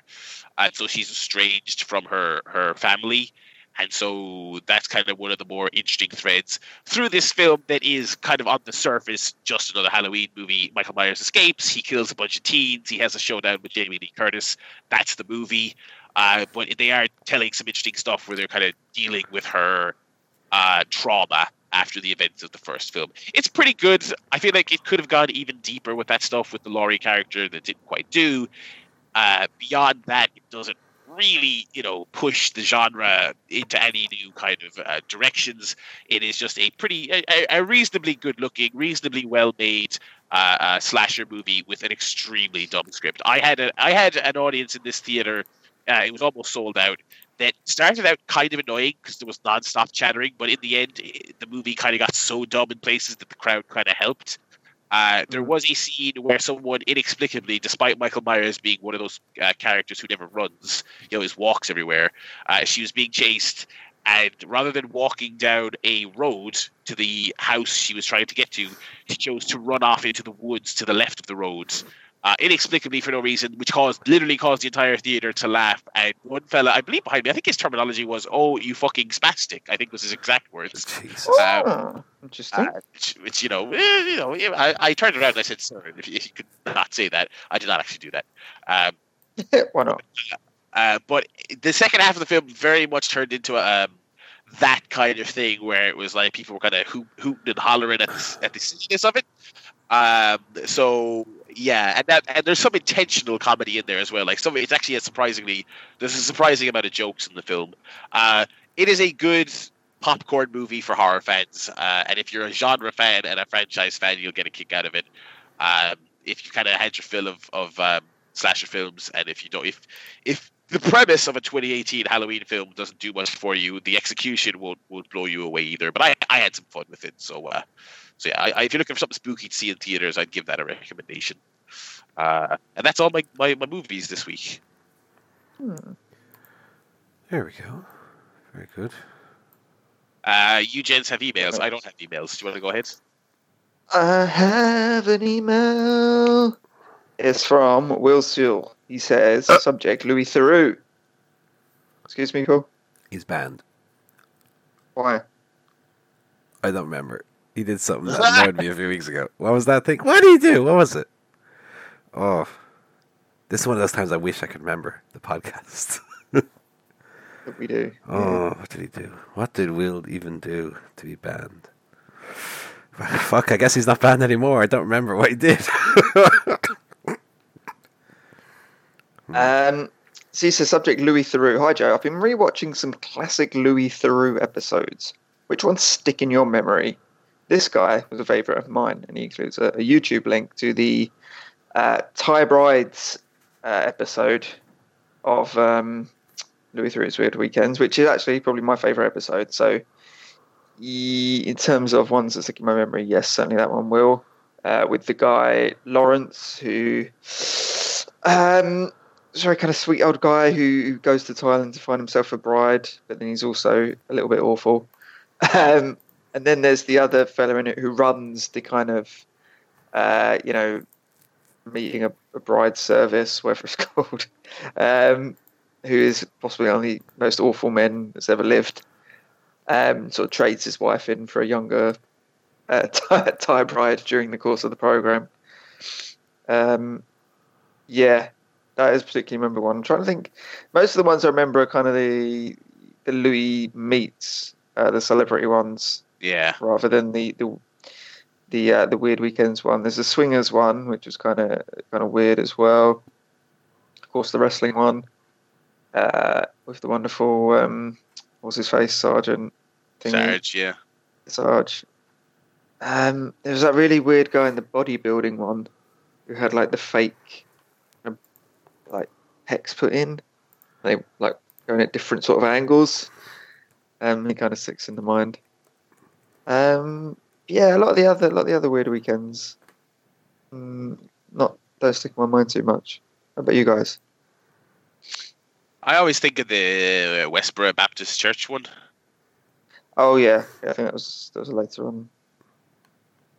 Yeah, that's the one that jumps out at me. I've seen most of them, but none of them are jumping out at me after this. Yeah, a lot of them are quite forgettable. I think the Westboro Baptist Church one is the only one I've seen.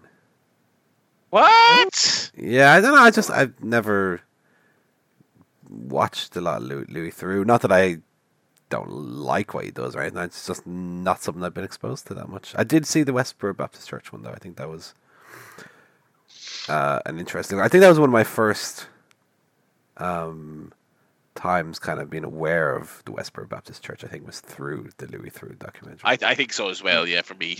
Yeah. Okay, that's my email. Thanks for that, Will. I have an email as well, and it's from Will Sewell. What? I remember what he did. I remember what it was. He recommended I listen to WWF's Music Volume 2.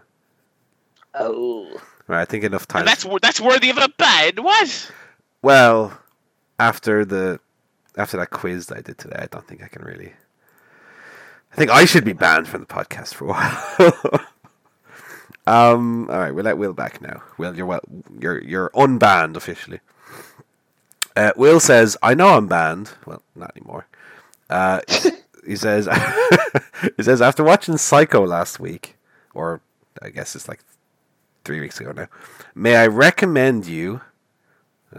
He's already recommended now. He's only been unbanned 2 minutes. May I recommend you watch Reanimator, which has my favorite score of all time and is a great horror flick. Cheers, Will. Well, Will, in a great showing of compassion. I know that Reanimator is a bit of a gory film, which is that early Peter Jackson? No, I don't think Reanimator. Is that not it? No, I think you're thinking of something else. Reanimator is directed by Stuart Gordon. But I tell you what, and the film originally received an X rating. Great. But as I said, in a show of compassion, Will, because I banned you and then unbanned you, even though it's a film that typically I would not like to watch because I don't like the gore, I will watch Reanimator and I will review on the podcast next week. There you go. Can't get nicer than that. And they're the emails. So I will watch Reanimator.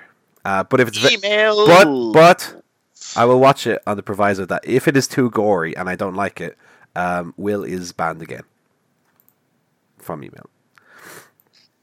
So Will, you're rolling the dice there, brother. We'll see what happens. Alrighty. And that's going to take us into the Wrestle Guff. Paul. Yes. Why don't you tell us what you made of the 4th year anniversary show from Over the Top Wrestling?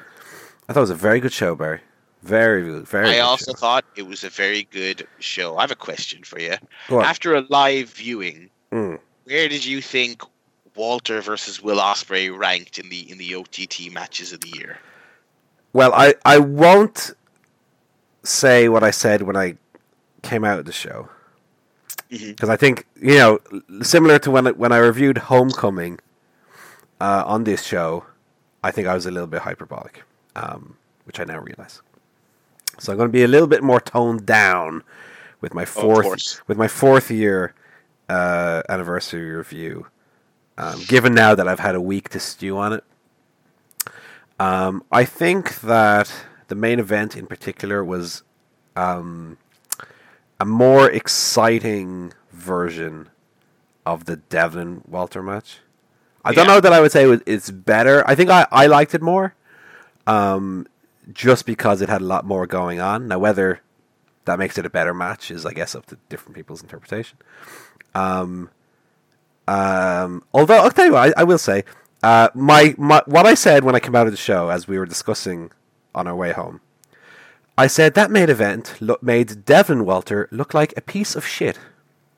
What? Which I will not go on record as saying that I still think that, because I thought Devlin Walter was really an amazing piece of work.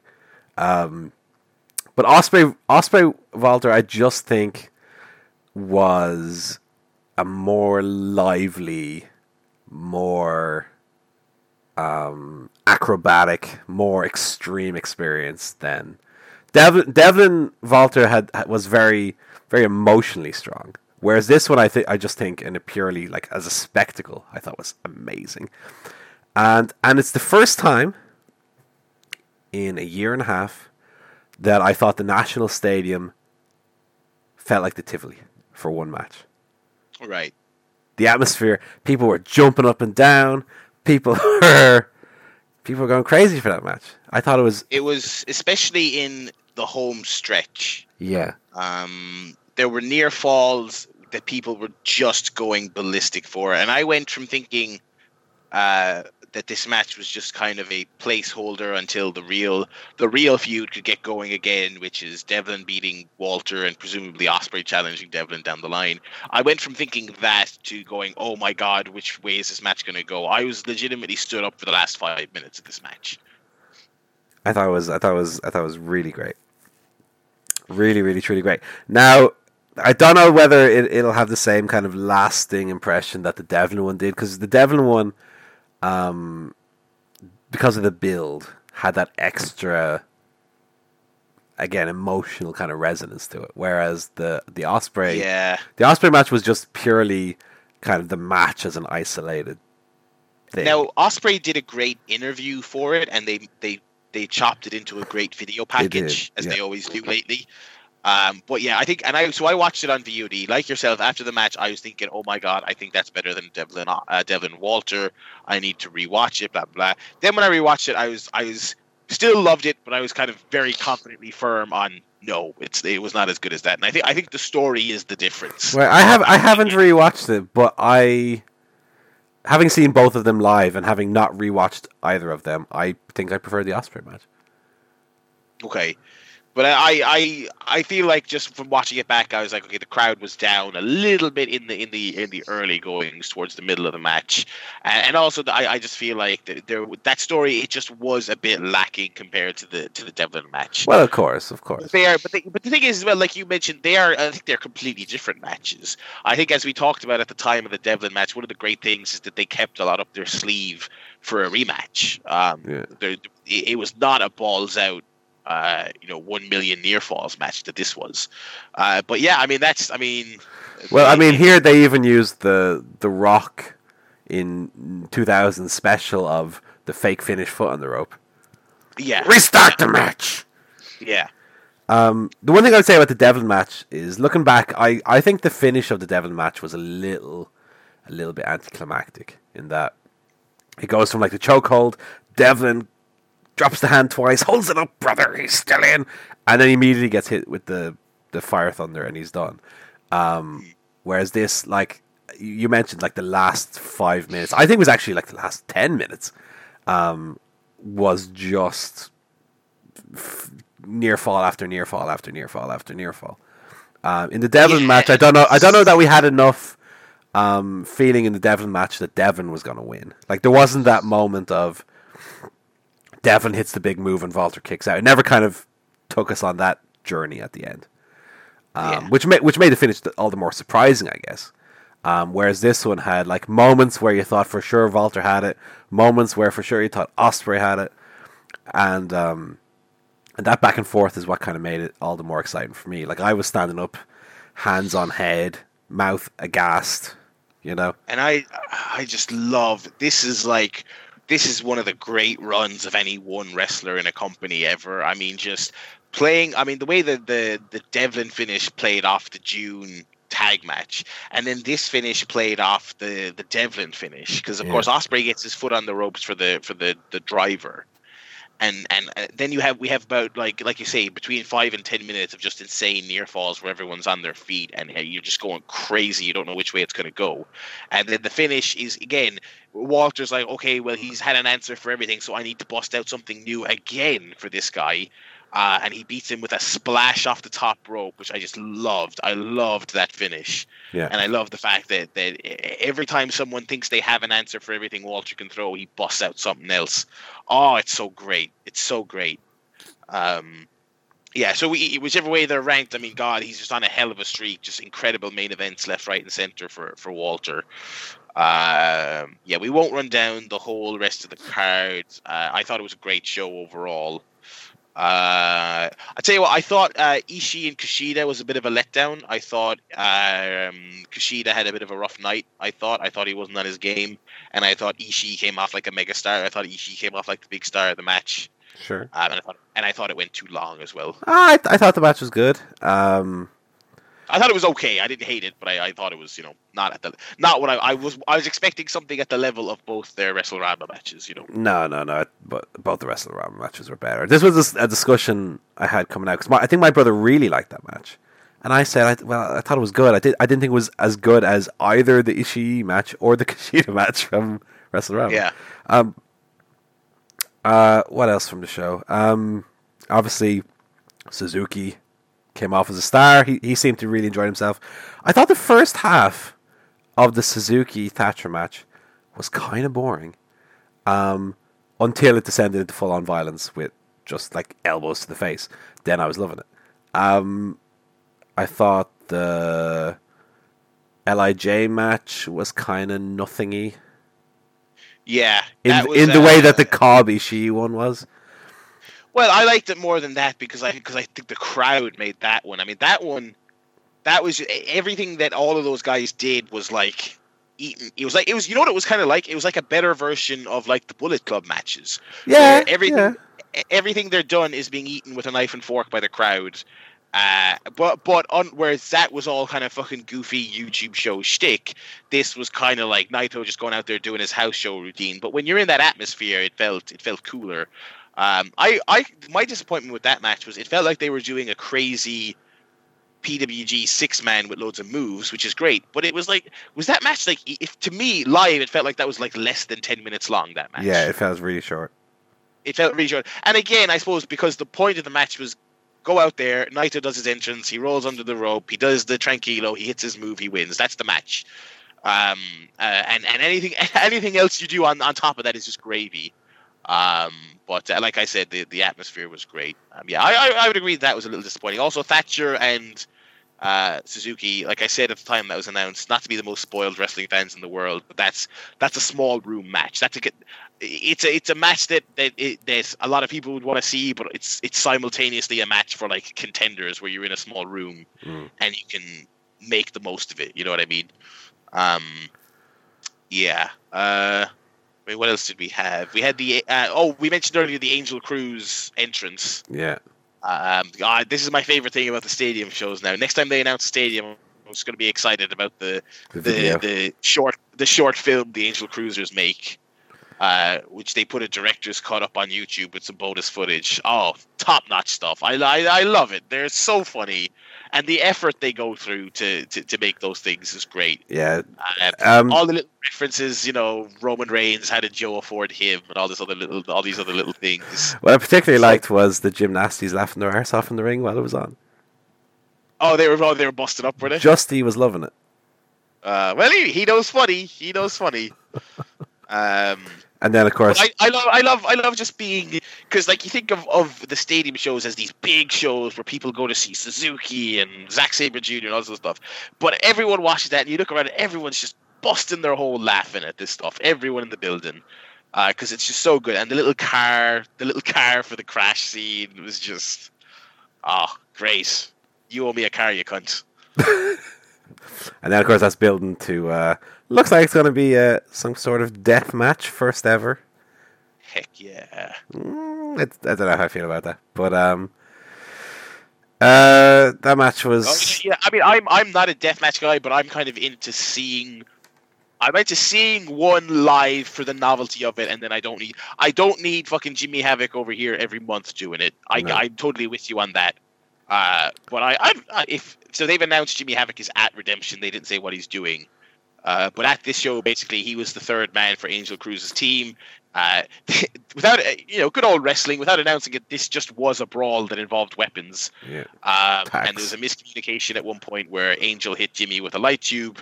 Jimmy then cost Angel the match, hitting him with a light tube, and so Jimmy's at the November show. Jimmy Havoc bleeding everywhere. Bleeding absolutely everywhere. Yeah, that was pretty intense. So I guess they'll do that match that November. I don't know, but so. Yeah, that November show was looking pretty tasty, I have to say. But anyway, we won't go into that. No. Any other thoughts on the stadium? I'll give a very quick Defiant chat if you want to Yeah, mention anything else. just thought the first match was a bit of a mess with the five-way for the intergender. I think five's too many. I like what it was. It was kind of. I would rather just like LJ Paddy M match, which I think we're going to get anyway down the line. And then Kings of the North. I feel like every time I see them, they do less and less for me. I don't know what it is. Because they used to be one of the acts I would look forward to seeing the most. They used to have these like crazy, wild brawls, and just I think ever since they turned face, they've just lost something. Some of the wind has been taken from the sails for sure. I thought their entrance was a dud as well. With the entrance was a dud. Poor Amy. With the Oh god! Now she had a great night on Sunday. She had a great moment, but so for the Kings of the North did.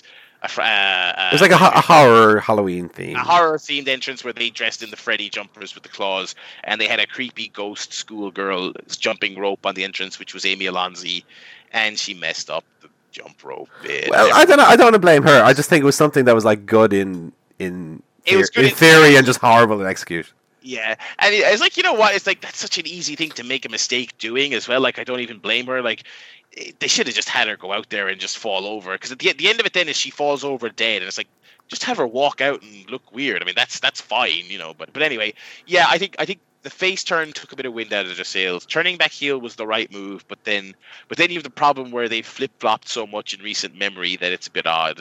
And then it's like Duncan and Bonesaw half the time, and Corvin Bones half the time, and I don't know. That's why I enjoyed the More Than Hype beatdown at the September 30th show. But I knew when that happened, I was like, okay, this match here at the stadium is like, it's not going to be a Kings of the North epic. It's just not, because the story is going to be More Than Hype. The injured yeah, they're fighting with three legs basically between them. And I thought it was good for that purpose. I liked it, but they put it on second match in the card, and you know what? It felt like a second match on the card. And you know what they didn't do, to the best of my memory? The easiest spot that the story was set up for, the like leg submission where don't tap Nathan, like they didn't even do it. There wasn't even. I think because they didn't want to put him in there and not have him tap. Yeah, but Darren save it or whatever. I mean. They had the spot where Darren goes for the tag and he's not there. I mean, they had that spot. You know, they had the bit. I'm with you. I didn't think it was great, but I thought for what they're going for, it was all right. I did like that Nathan Martin was selling the knee like an hour before the show, walking around through the arena. He's great. He's great. And then I don't think I thought it was like I say, a very good show. Don't be too much other thoughts about it. I don't think. How was Defiant anyway? I haven't watched Defiant yet on VOD. I will watch it this week. Yeah, it's actually not up yet. What? Why not? Because it was being selected. Yeah. They got 4th anniversary up very quick, I guess. Yeah. Defiant. Hey, they had 2 or 2.5 shows. If you want to include the pre-show, they had a lot of stuff to get through, so that's fair enough. Defiant 2 was great. Defiant 2 was better than Defiant 1. Okay. It was one of my favorite shows of the year so far. Basically, the men's pre-show was good. Both the luchador matches were really enjoyable. Strickland and Bandito ended up being a really good match. First half was a little bit shaky. You felt like maybe there was a little bit of a, I don't know if it was a language barrier or what, but there was a little bit of some kind of pauses where it was like, who's going, whose turn is it to go? Some of those moments. Right. The only real downside of the whole weekend was Curtis did beat Terry Thatcher for the NLW title on the pre-show. Your favorite. And the match was okay. I thought the match was all right. I thought the match overall was great. I thought Curtis was not great in it. Everyone I spoke to, everyone I was with, didn't like the match at all. Right. And everyone I spoke to was universally annoyed that this is, after the big story they told with Terry, that this is the culmination of it. He kind of lost it on a pre-show to a guy no one likes. And when I say no one likes, I don't mean no one likes like Zach Gibson, like a great heel. No one likes because he's bad and miscellaneous other reasons, to say the least. You said it, not me. Yeah, I won't even say miscellaneous, but it's like, he's really not that over as a heel. And when he won, it was very much this kind of like, it wasn't this big jump up on your feet. Oh, fuck you. Oh, no, fuck this. Fuck everything. It wasn't that, like a Gibson or something like that. It wasn't that. I feel like OTT, after a banging weekend where they got everything right and it felt like they were in tune with what the fans wanted across the board, including later on this card, which I'll discuss in a minute, it just feels like this big thing that they're just getting wrong. And it's like misinterpreting the distaste for Curtis for like good heat.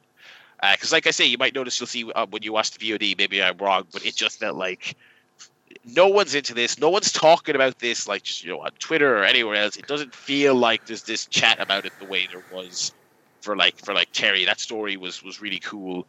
And yeah, I don't know. I guess they're trying something new. They're doing a little experiment. I don't know, but I'm not into it at all. Yeah. As for the main show, Amy had her Tivoli debut as Amy Alonzi. She teamed with Debbie, who brought her new look to the Tivoli for the first time, against Casey Owens and Lana Austin. Lana Austin had a much better outing here than she had against Martina in October. Right. You'll be happy to know. She was actually really great. The heel team was really, really great in this match. Really, really effective. Casey Owens, she's very much what's Paige's mom's name? Sweet Soraya. Yeah, she's very much that kind of thing. I'm going to fight everyone in the audience, going to get in their face. She's got a good look, really kind of intense, kind of scary. And Amy does the really energetic, really lovable, kind of happy-go-lucky girl gimmick. She came out and she kind of has like a unicorn headdress on, and they had someone in a unicorn mascot outfit doing her entrance with her. It was really, really great. Is she a bit like Bayley-esque? It's very Bayley. It's almost in a way going for kind of more childlike, and also she lost this match. She took the pin. I think she'll be doing that a lot. I think it's very much the type of character where it's going to be kind of lovable loser. I think that's kind of the vibe they're going for. Because a lot of people were expecting Debbie to turn on her, because Debbie kind of has this new all black gear, black hair, kind of more serious look, and Amy's the lovable loser. So they were expecting the turn. It didn't happen. But yeah, and you know what? I think the role is great for Amy. She felt a lot more comfortable, a lot more natural in this role than she did in some of the other times I've seen her. She came off really well, and after the match, everyone chanted her name, and she had a nice little moment there. That was cool for her. Yeah, I won't run down the whole card, but it was a really, really solid card with some really great action. Jordan Grace is tremendous. Viper, who I saw live for the first time, she's really great. The only other match I wanted to specifically make mention of was the main event, Raven Creed versus Sami Zayn. They had, right, and I'm looking forward to your takes on this after you see it, one of the better matches in OTT this year. And much like the 6-man tag with Meiko Satomura, I was thinking this would be one of the OTT matches of the year on a year that didn't have Devlin Walter. Obviously, I still think that's above this. Right. But they had a tremendous match that really cemented Raven as the one to go with. This is your next top female star. This is your one to push to the moon. It also cemented Sami Zayn as one of the more underrated people OTT uses on a regular basis. I've enjoyed her every time she's been here. She carries herself like a star. She's a really great worker, really intense. And this was a match where the crowd were having a lot of fun. Obviously, Raven was kind of inexplicably a face here, but the crowd had a lot of fun with some of the chants, like, blue hair, loads of fans, to play off the blue hair, no fans she usually gets. Lots of stuff like that where they were kind of rooting for her. And the closing stretch was on par with a typical great main event. People were going ballistic for it. I don't want to, give away too many of the spots because I want to hear what you think. But it felt like they made a star in one night. If she wasn't already a star, it felt like Raven was a star coming out of this show. So it was a great way to cap off a great weekend for OTT. So fair play to them for that. Yeah, and so Paul, I guess you'll have some follow-up thoughts next week. Well, I just copped on now to the fact that Allons-y is French for "let's go." Let's go. I did not even catch that. Allons-y, yeah. I think it might be a Doctor Who reference.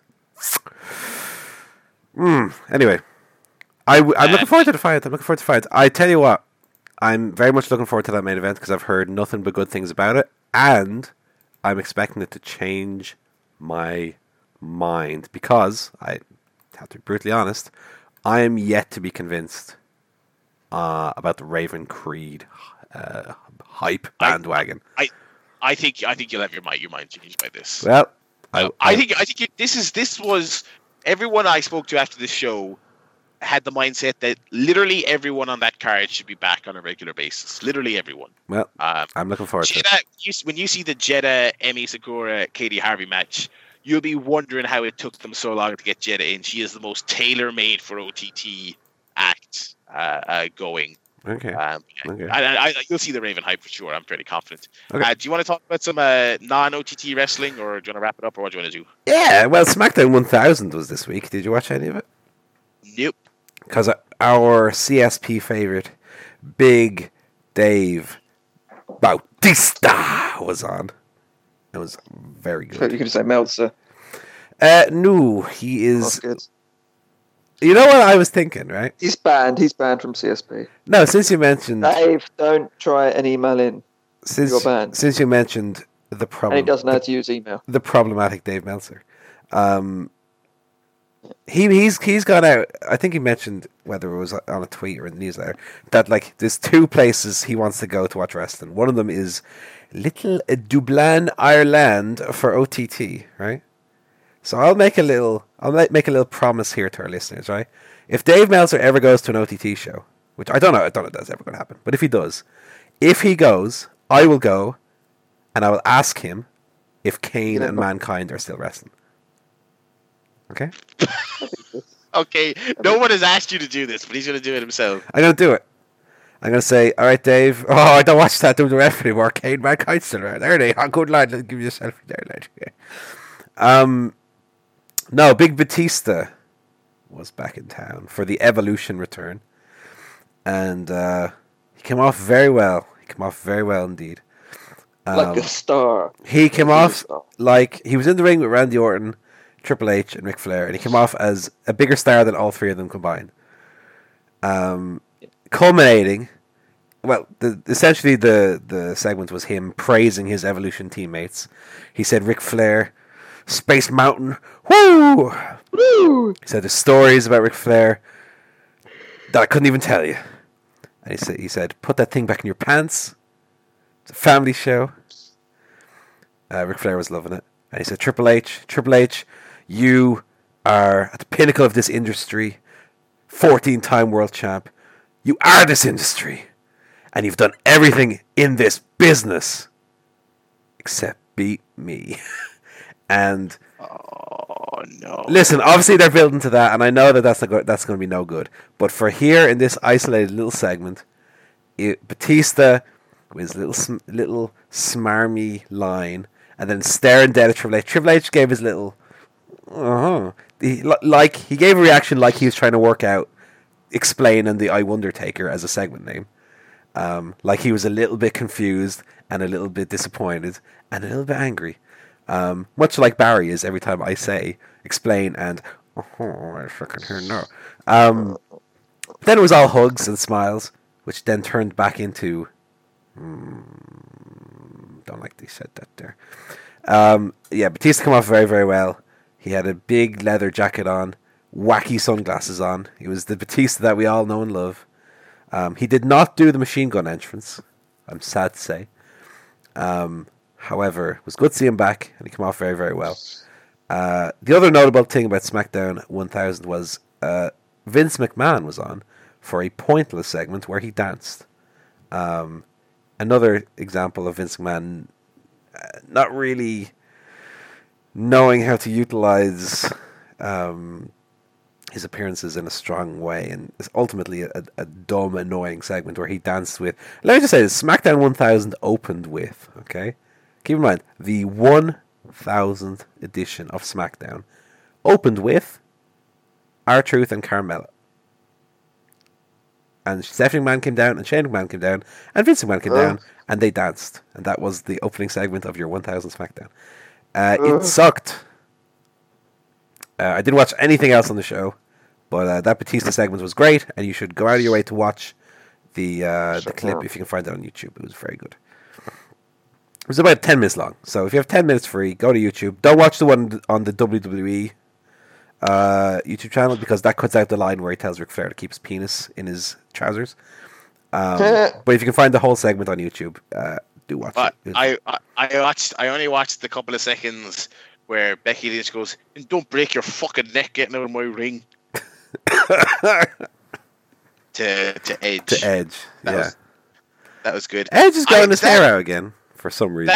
That made me think, would it be good if Edge came back? Because he sold it. Because I remember main event Edge towards the end of his run being a bit shite. Yeah, remember all that spear stuff? Yeah. It was rubbish. But in this segment, I was like, I actually felt bad for him because he had this dejected look on his face when she said, I was like, just hit her a slap, Edge. Go on, just go on. It's in the words of Be Cool. It's 2018. Intergender wrestling is cool. I don't think there's anything else really to report on from SmackDown 1000. And then I watched the last couple of NXTs. I'm still one behind, but I'm catching up. I watched 2 very good episodes of NXT. One of them had a very good Johnny Gargano-Tony Nese match, and then had a very different but also very good main event between EC3 and Lars Sullivan. Really? Where they beat the shite out of each other.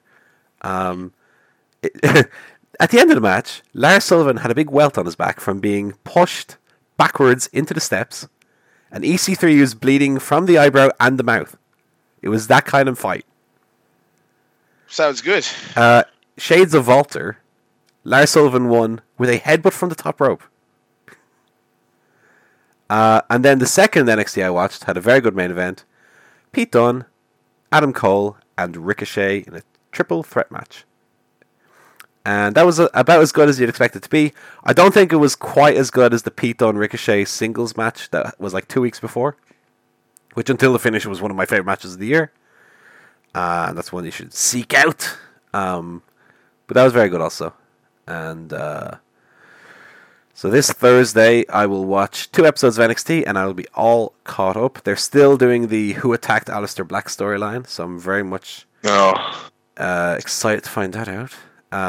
Nikki Cross is like the most over person on the show, inexplicably, and there you go. So I believe there were some tapings this week. I have, like I said, sometimes I'll hear something that happened, and I'll sometimes I'll even act on the show like I haven't heard about it. But truthfully, I can say to you, the listener, I have not heard anything from these tapings, and I will avoid them as best I can, because NXT is at its best when you don't know what's going to happen, even when it's taped weeks and weeks in advance. So very much looking forward to the next couple of weeks. But yeah, that's all the rest then from this week. I don't think there's anything newsworthy outside of the TV tapings. Not really anything that I can think of to mind. Okay. Well, we'll be back next week with Paul's Defiant Thoughts. Mm-hmm. I'll probably be talking a bit of Red Day. Reanimator review. Reanimator. We might preview Evolution. I have Monday off, so I might watch Evolution. I might have this Monday off because I'm sick as fuck, lad. We'll have more sick golf, of course. Joe is probably gonna get a 147 at the snooker. All I care about though is 147 steps, baby. Oh, baby, yeah. Walking life. Anyway, and we will back next week to talk about all that and more. So, till then, it's going to be goodbye from me, Barry Murphy. It's going to be goodbye from Joe Town. Goodbye. And it's going to be goodbye, Mr. Paul Griffin. Goodbye.